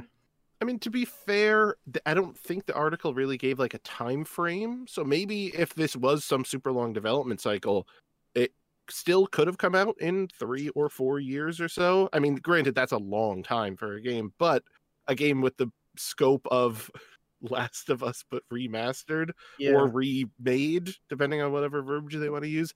I mean, that could have a pretty long development time tacked onto it. Yeah, you'd have to think that Sony or Naughty Dog, Druckmann want to get on top of this and give out a statement or something. Like, are they gonna go like radio silent on this? Like, Probably. it's too big. Yeah. It's too big of a story. Like, just like totally ignore. I think like Twitter is like has reacted so negatively. And Sony- to be But I think sorry, I think what's the term I'm looking for?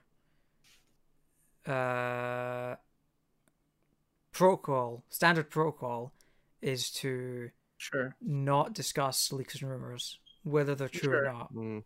that's Yeah. true. But I mean, Sony as a whole. You think like, are we gonna get a statement this week or something? You think Jim Ryan's gonna react to this?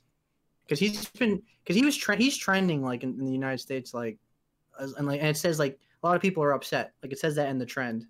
Like people are. So Jim that's not Ryan, that people are PR. upset. Headline, Sony may Yeah. that clickbait headline. good Sony PR. upset a lot of people this week. Yeah. Every week it's something new. But we'll get into that after the next topic. That's going to be the title of this podcast. Jim Ryan, people are upset. I mean, the to compound what you're saying, it's just like this is the tip of the iceberg, like James said earlier. Like that was just the first part of this article. Yeah, Yep. true. Exactly. And speaking of, the more information, thank you for the segue. So apparently a Days Gone sequel is not happening. I don't know if any of you are particularly sad about this. I'm not too sad about it. Days Gone was pretty mediocre. I didn't need a sequel.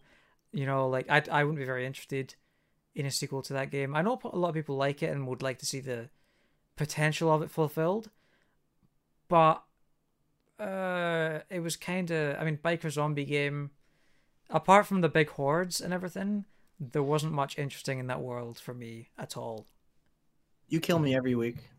Do you know, before Seb returns to that, do you know what stands out to me immensely with that, or with like this leak and the timing, is that's the free plus game this month, is it not? Yep. Yeah. Yeah. So it kind of definitely feels like, you know, they're putting out us for free. We're supposed to, you know, move forward with a sequel, and that's not happening anymore. It definitely feels like that might be a motivator behind it. Yeah, like for a new IP, like this game didn't sell like, you know, it didn't sell like Animal Crossing, but I think it did quite well. You know what I mean? And a lot It of was people profitable, yeah. a lot of people really dug it. Like critics like hate, like, a lot of critics didn't like it at first because there were so many bugs in the first. But after the first couple weeks, it seems like universally liked by like fans. Like, It's Yeah, I think- universally, it's universally enjoyed, I think. yeah, But nobody's like, I think everyone sort of agrees it's a average game. I think Uh, Schreier mentions it in the article that it actually, you know, sold very well, but the reviews and such were middling. So I think that's Yeah. actually quoted in the article at some point. yeah, because I remember a lot of it, like you know, it was one of those like fan versus critics civil wars when that game came out because most fans really loved it. And now I don't think people consider it like on the level of God of War, of Us or anything like that, but I think a lot of people would probably like rank it like, you know, they would probably like rate it like an 8 or something like that. And I know people that really like this game, and like that's and the game, the way it was set up, the story, it was really definitely made for a sequel. Like there's a lot of like really interesting ideas at the end that you could have really did something with it. And Ben Studio, this was like their first like big open world game. Like this, they were just getting their foot in the door. Like they could have really nailed it in the next game. And it's disappointing that we're never gonna get that now. And they're using resources for a remake. Or Well, whatever they're okay, no, doing. so I think the other news, sorry to clarify on that, Mhm. is that one team at Bend was assigned to help Naughty Dog with the upcoming multiplayer game, which was probably Factions 2. And another team in Bend was assigned to make a new Uncharted game under Naughty Dog's supervision. Now, they weren't too happy about that, so studio leads at Bend asked for the studio to be taken off the Uncharted project, and as of last month, they're now working on a new game of their own. So, honestly, I think them working on a new game of their own that isn't a Days Gone sequel is, in my opinion, the best possible scenario, because they can take lessons learned from Days Gone and apply them to this new game and create a new universe from the ground up to use those. Because if they made a Days Gone sequel, like I said, in my opinion, like that universe, that world isn't very exciting. It's kind of a generic zombie apocalypse world. So I feel like if they make a new world from the ground up and a new story, they have a chance to make something more interesting. Yeah, while you go ahead. Oh, my this isn't necessarily pushback to that, and I'm not sure if the article mentions it or not, but my only concern is like, what did they originally wish to do? Did they have internally big plans for Days Gone 2 where they were like, okay, we will take our lessons, we will move forward? Like, they were amped of like, we can do better. A lot of people liked it. and then they get pushed off, and then they're like, okay, you can't do Days Gone 2, but you can do something new. Like that would have been really disheartening. Like you Exactly. get Yeah. pulled So That's to what I one was, thing and then yeah. to another. So- Yeah, so that's the exactly art- what I was gonna say. Yeah, so, like so the article says that they pitched a Days Gone sequel, but it got shot down. There's no reason as to why, but it was probably, there's a good chance it was because of the critical reception and that kind of thing. yeah, like the thing is, like your argument would hold up more water if it was like an IP with like 5 titles in it. Like this is a brand new IP.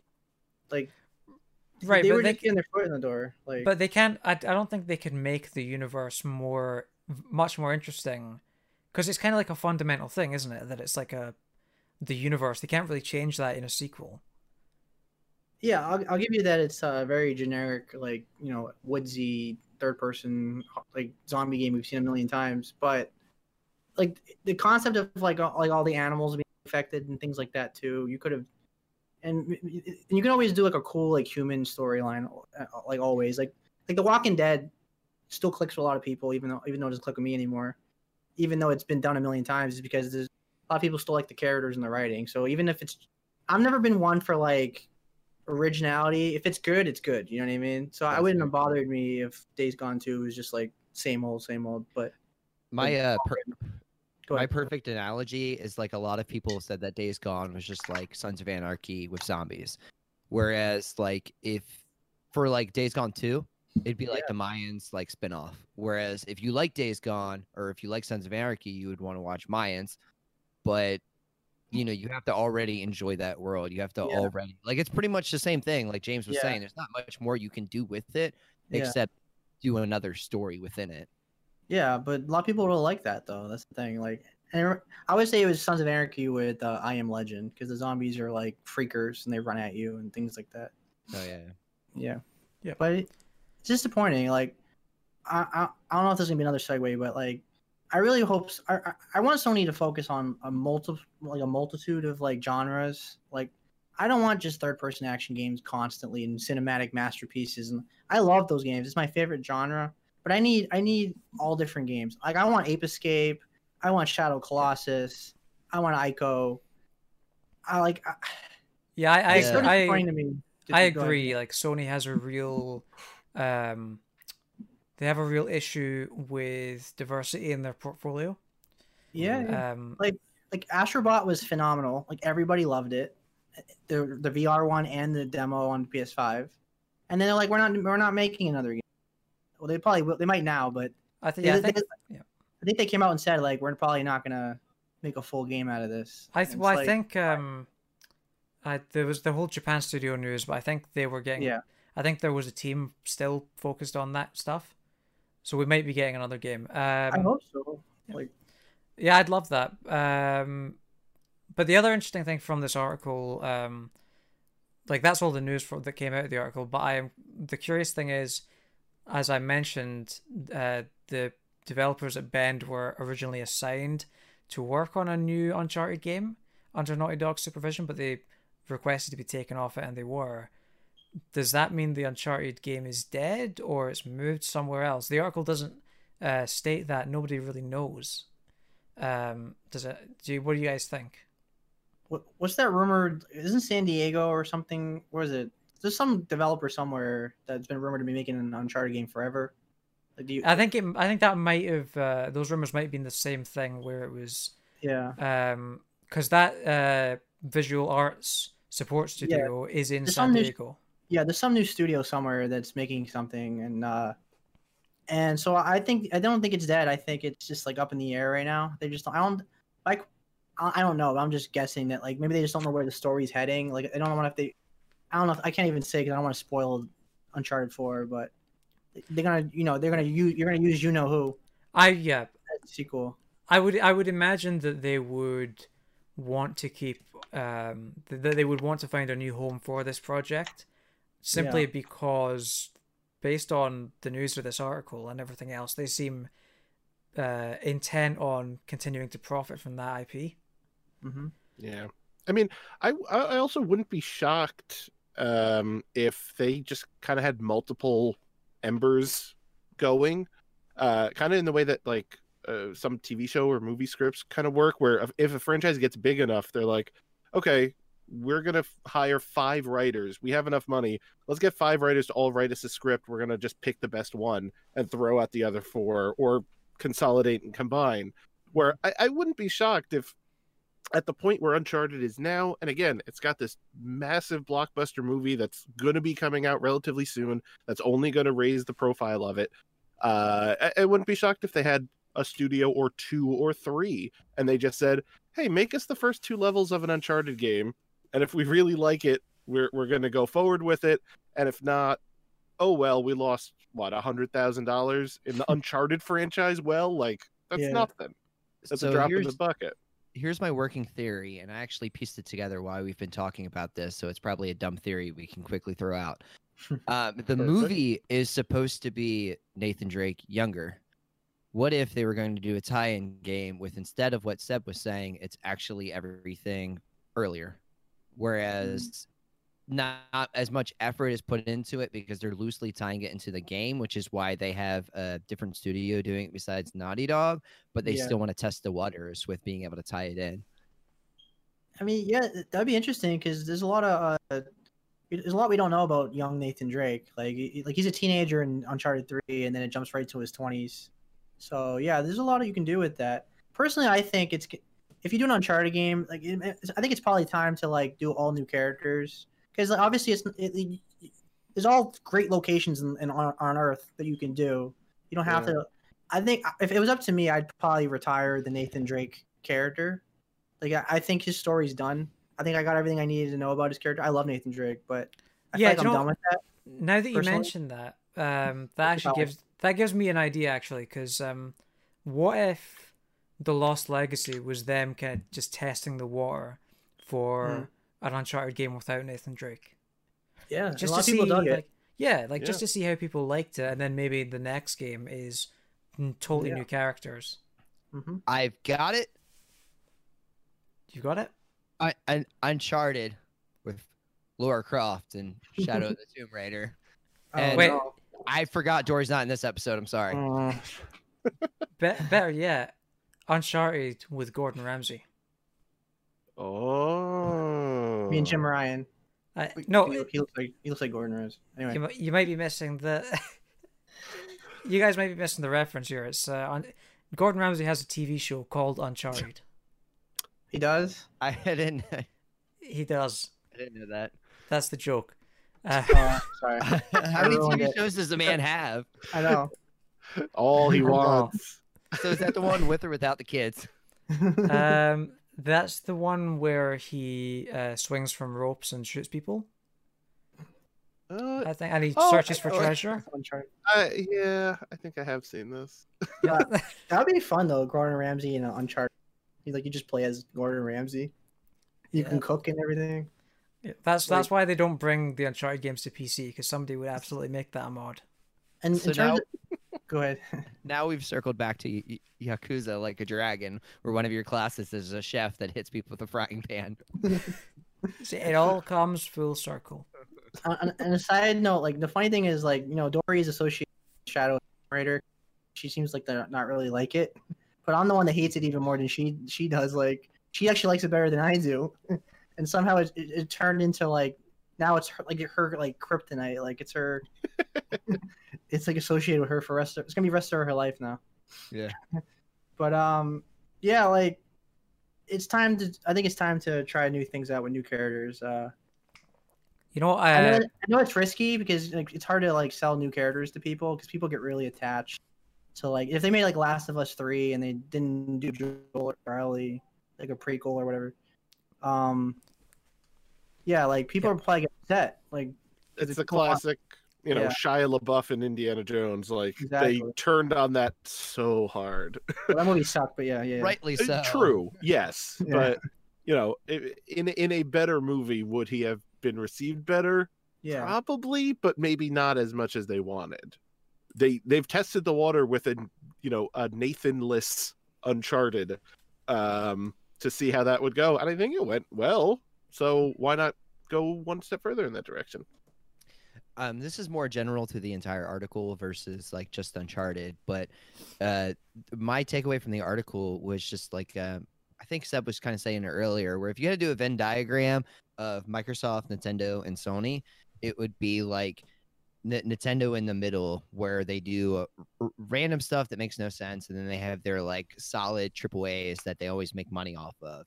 And Microsoft is just like a cash grab of like, let's buy as many indies as we can, let's get as much stuff out there. And Sony is just like, it has Kratos with the boy line and Uncharted, and that's about it. Like, they're not gambling as much as I think the other two, big three are. For sure. End up biting them. Which is a real disappointment because even though the PS3 era was a huge mess, it gave Sony was like, their backs against the wall, and they started swinging and they started doing crazy shit, and that's when Sony was like really shining, and that's what really helped them get to PS4, because that's when they hit their peak. And now what I'm worried about. I don't think it's as bad as 2006 Sony. I don't think they'll ever get to that point again, personally. But I do think they're heading in that direction where they're getting very arrogant and safe. And the problem with Jim Ryan is that he's going to make PlayStation 5 like one of the highest selling consoles of all time. They're going to make shitload of money and things like that. So they don't care like about all this backlash. And that's the sad reality. But the problem is it hurts us, like the gamers. So even though Sony's having record profits, we're the ones suffering. But no one cares because it's all about the dollar. So that's what worries me, is we're heading in that future where we're just gonna get screwed constantly. What's weird too is like it seems like in a written statement that Microsoft is actually doing a lot of things that would seem not consumer friendly, but I think they're doing it in consumer friendly ways. Like I think they straight out said like Bethesda games will still be on multiple platforms and things like that. Yeah. And Microsoft, like, if you look at what they're doing, it would seem like it would end up hurting customers. But Sony, like, who have seemed to pitch like, consumers first, like given the games at homes and things like that. Yeah. It's the complete opposite though, where it's just like, thanks for Ratchet and Clank, dude. I'll play it eventually. Yeah, it's like, I guess play has limits because maybe because it's like it's so frustrating. PlayStation is like every week is something new now.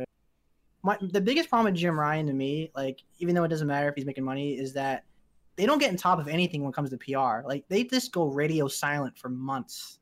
Like they let shit fester and fester and fester and fester. Like like people. I don't know if people remember like last year, where like PlayStation, like Sony was totally dead silent about the PS5, and we didn't even get any like news about it until before.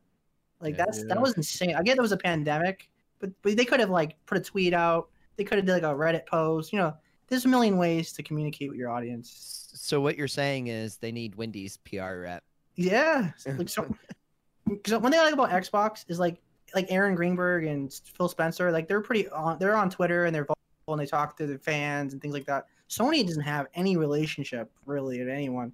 The only people I really see talk on social media is like Neil Druckmann and like Corey Barlog and Alana Pierce. Yeah, that's about it though. Like Jim Ryan or what's his name, Herman Hulst. Yeah, like they just post like corporate like stuff like. So it's I know a lot of people. Sorry, I do get what you mean. Like Sony feels much more at this point like a business. Yeah. Than Xbox does. Which is what it is, but it definitely can be better with PR. Like I don't. Like the optics are off. Exactly. The previous management will like talk. Well, it was like way more engaging, and that's why a lot of people are asking for them to come back, which is not going to happen. But I know people. We still didn't get a reason for why Sean Layden actually left. Yeah, we didn't. That still sort of eludes us, but he was very good at like he didn't talk a lot on Twitter, but he was. I think you got the sense that he cared about the games that they were putting out and not just the profits but the qualities of them. Yeah, I used to get so hyped when he come out on stage. He always has like his hands like this, and he just knew a banger was about to come out. Like you just knew like God of War is coming, Last of Us is coming. Like it just doesn't feel like that anymore. Like for sure. Just No, frustrating. I get you. I get you. So Sony needs a Reggie right now too. Yeah, Well, they just. Yeah. Yeah. All that said, though, with all that said, they still make great games, and I'm still gonna be buying most of their games. So Yeah. PlayStation's still my main platform. I'm still a trophy whore. Like that's not gonna change. I'm just very neutral. It's just all. That's what I was gonna say. Like playing devil's advocate, as much Yeah. as there are things to critique for sure, and rightfully so. Even them playing it safe is still like Miles Morales and God of War Ragnarok and Demon Souls. Last of Us 2. Yeah. Yeah, Demon Souls remake. Like these are excellent games. Like so maybe they're not swinging as wild as I would like, because I like those. Listen, Mario 35 was my favorite game of the last year. I'm a weirdo. Like I like the weird stuff, but them playing it safe, I also kind of get and appreciate. Yeah, like I bitch every week, but like I named like 5 games that I played on PlayStation this week. Yeah. I constantly use it for YouTube, Hulu, Netflix. My PS5 is constantly on, so I'm just trying to be fair. I try to be neutral, Look, Yeah. I was just told that this was the episode where James would admit that it's no longer about PlayStation, and it was going to turn into a Hades podcast. That's what I was told. You've is been that misinformed, I'm afraid. This is a Fuser podcast now. All Fuser, all the time. We spin the best hits. Welcome to User Radio. But I really wish they would put more. I really wish they put more indies on. Yeah. PlayStation used to be the king of indies, and now it's the Switch, and like it's ridiculous. Like a lot of games are like Hades is not on PlayStation, and like Shu is in charge of indies. He's in charge of the marketing. I'm like, he's like getting more platinums than indie games on PlayStation. like he's like, I don't know. Like what are they up to? Like why is Carry On even on PlayStation? Is Hades? Yeah, I don't think. I don't think it is. They'll come. I don't think they will. That's the thing. But yeah, like that's my concern.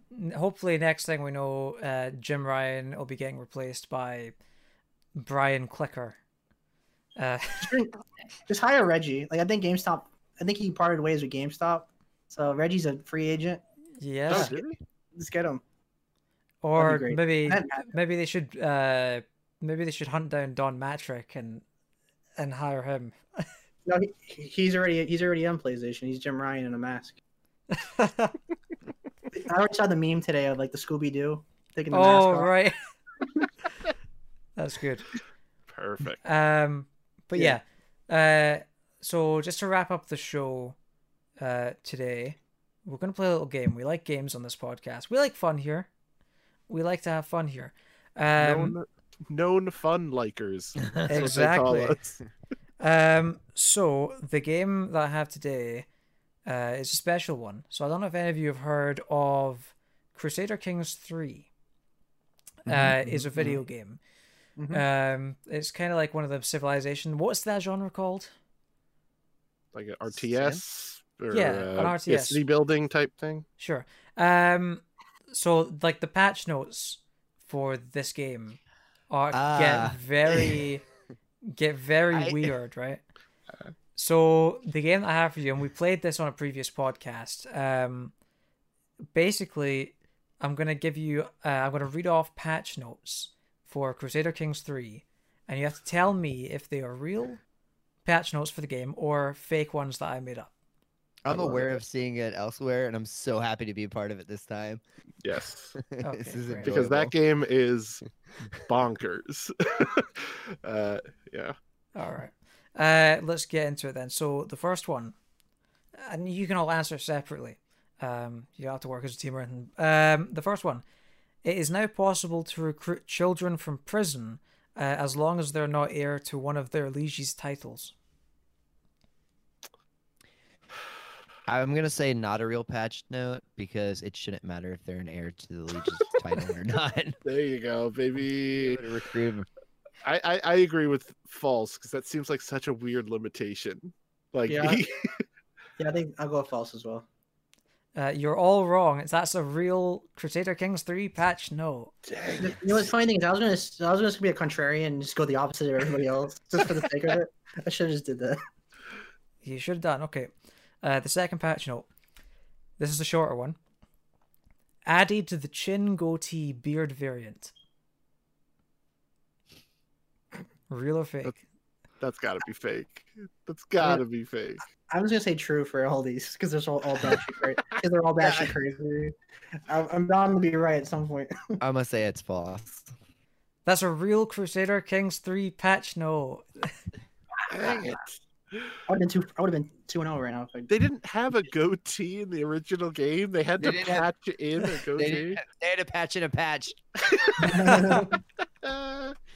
Very nice. Okay, the next one. Lowered chance for child heirs to rebel by going on a killing spree. I'm just gonna say false on that one. I know I keep saying false, but I feel like they wouldn't say killing spree. But maybe they would. I'm gonna say true this time. I've Your said turn, false. Bob. I've said false every time and gotten it wrong. So I'm saying false one more time. Well, I'm sorry, Eric. This one is a fake Crusader Kings 3 patch note. Should have gone with my gut. Damn. Okay. Okay. This is a This is slightly. great, by the way. Thank you. This is a slightly longer one. If you're ordering your spy master to find secrets in your liege's court, and you are your liege's spy master and are disrupting schemes, you no longer disrupt your own spy master's scheming. There is the spider. I'm putting a hard true on that because that feels like something that, like, if I were writing a game, I would miss that exact thing. So I'm gonna say true. Yeah, fuck it. True. I'm not guessing this time. I'm not playing your game, James. Oh, We have an No, I'll go abstained vote. false. that is a real Crusader Kings 3 patch note. Damn, I would have been 4-0 if I didn't change my answer. Okay, the next one. Hopefully, Eric can get this one. All right. You will no longer get stress from parents or siblings dying of old age when they're 65 or older. And then in brackets, if they're friends or lovers, you might still get stressed though. I'm gonna say false. Sorry, is this game or real life?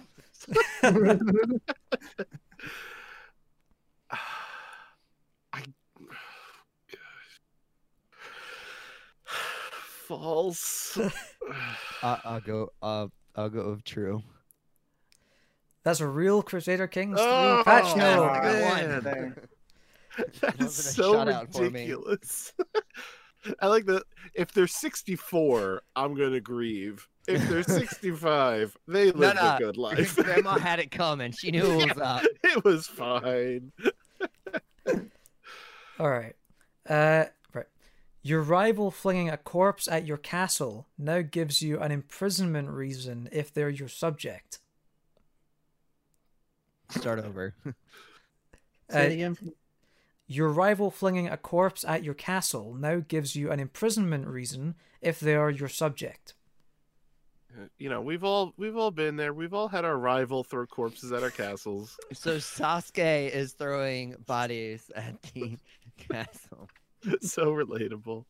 I'm gonna go true. I'm gonna go false. I'm gonna go false too.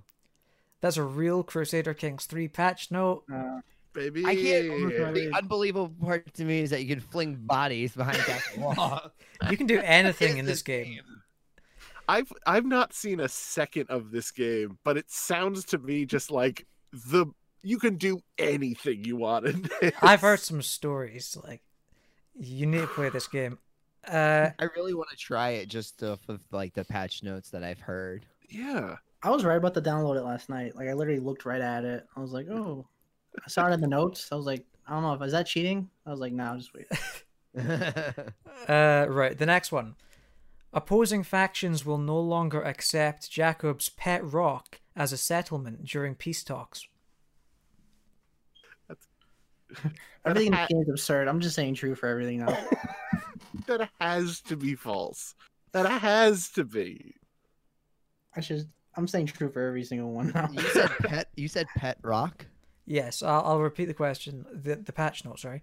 Opposing factions will no longer accept Jacob's pet rock as a settlement during peace talks. Is there? I don't know. Is Is there a character named Jacob in this? Like, I have is no this a idea. random NPC? I don't know. I think I'm it's gonna true. go with true, just off that comment James said. Okay, this is a fake Crusader Kings 3 patch note. Although I will say I did lift the Jacob's pet rock thing from another patch note. So it's a fake patch note. But there is a character apparently called Jacob who has a pet rock. See, that was the part I thought was the fakest. Oh no, good old Jacob. See, that was my logic in the last couple of them. True. So I was like, I'm just like, I'm all over the place now. Oh boy. This is hard. All right, we got a few more here. Okay. Right. If you change faith with William the Bastard in your court, William will no longer stab his son if he doesn't follow. I'm saying true for all of them. True. Bob, do you want me to go before you? Because you go before me the other. Sure. I'm gonna say false. Going true. That's just crazy enough. It has to be true. That's a fake Crusader Kings 3 patch note.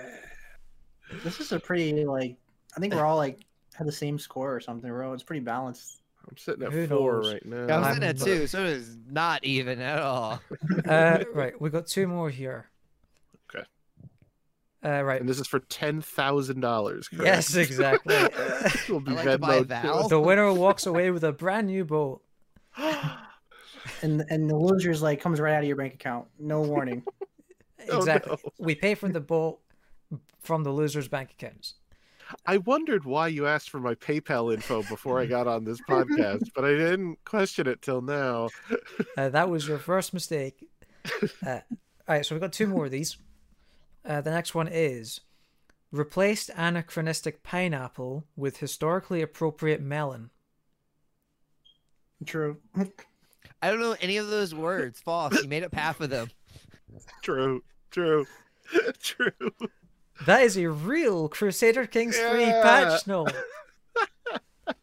Amazingly. Right. I think I'm at 4 or 5 or something like that. The final one. Are we all ready? I don't know. This game is so weird. I don't know if I am, but All right. Pregnant spy masters will no longer stab themselves. True. We all know girls can't be spies. that's the part you have a tough time believing. I'm gonna say fake. True. I'm gonna say true. I take it back. I I'm gonna need your answer on this, Bob. fake, false. I'm going false. That is a real Crusader Kings 3 patch note. Wow. Congratulations to all the contestants. I have no idea who won. I Will got you guys? 6. We all did. I think I got Like Fuser. I'm We're all sitting at winning. 5. Like, yeah, it's like Fuser. All right, James, I want my boat. I expect it by tomorrow morning. You'll receive your boat in the mail. It'll be in an envelope. Gotcha. Was that a Lonely Island song? I'm on a boat. I'm on a boat. I believe so. That's going to be Seb next week. Yeah, so thanks, Eric and Bob, for joining us. Really appreciate you guys coming on. Hey, Bob, Oh, do you want to tell us a little bit about 99 Questions real quick and where people can find it? I certainly will. First, thank you for having me. This is always a tremendously fun time. Of course. But yes, I have a podcast that I really enjoy that I'm very, very proud of called 99 Questions. You can find it anywhere that podcasts are listened to. You can just search for the number 99 Questions, find a little purple and gold logo on there, and you could just have a wonderful time. It is literally just me reading the same questions to different wonderful folks, celebrities, video game people, writers, actors, comedians, some prominent folks in there. Jeffrey James, a comedian, Ben Hansen. I have episodes with Amy Vorpal coming up and Brendan Lee Mulligan. Beth May from Dungeons and Daddies, Kirk Hamilton from Strong Songs I just had on, all Mr. James Smith. The biggest celebrity of them all, one might say. One single person might say that. Exactly. So if any of what I just said sounds vaguely interesting, I highly recommend jumping in. I think the Kirk Hamilton one is a wonderful first episode for anyone who is maybe a little bit too, doesn't quite know what to jump in on. Maybe don't start from the start. You'll hear me just being nervous a lot. But that's a wonderful one. And 99 questions. It's I'm super happy with how it's coming out. I've done it for over a year now, which is crazy. But yeah, that would be wonderful. Fantastic. Eric, is there anything you would like to plug? I am on long hiatus with my own podcast, but if you are into astrology, check out my one of my best friends' podcast, Zodiacs, where they go over all of the different forms of astrology and how there's actually multiple signs for people and lovable things like that. It sounds really like I'm not into personally, I'm not into the whole hippie astrology thing, but they're some of the funniest guys I know. So if you just listen to it for the jokes and the Arnold Schwarzenegger impressions, it's well worth it. Yeah. That's all I got. That sounds like an absolute riot. Right, so that's that then. We have this podcast every week. We should have Dory has a review of the new DLC for the Outer Worlds, which should be up this coming week at some point. Yeah, that's pretty much it. If you enjoyed this podcast, as I said in the beginning, please subscribe to the YouTube channel, subscribe to the podcast feed, give us a rating on Apple Podcasts, and all that good stuff. So thanks again. Thank you guys for joining us, and we'll see you next week. Bye-bye. Bye.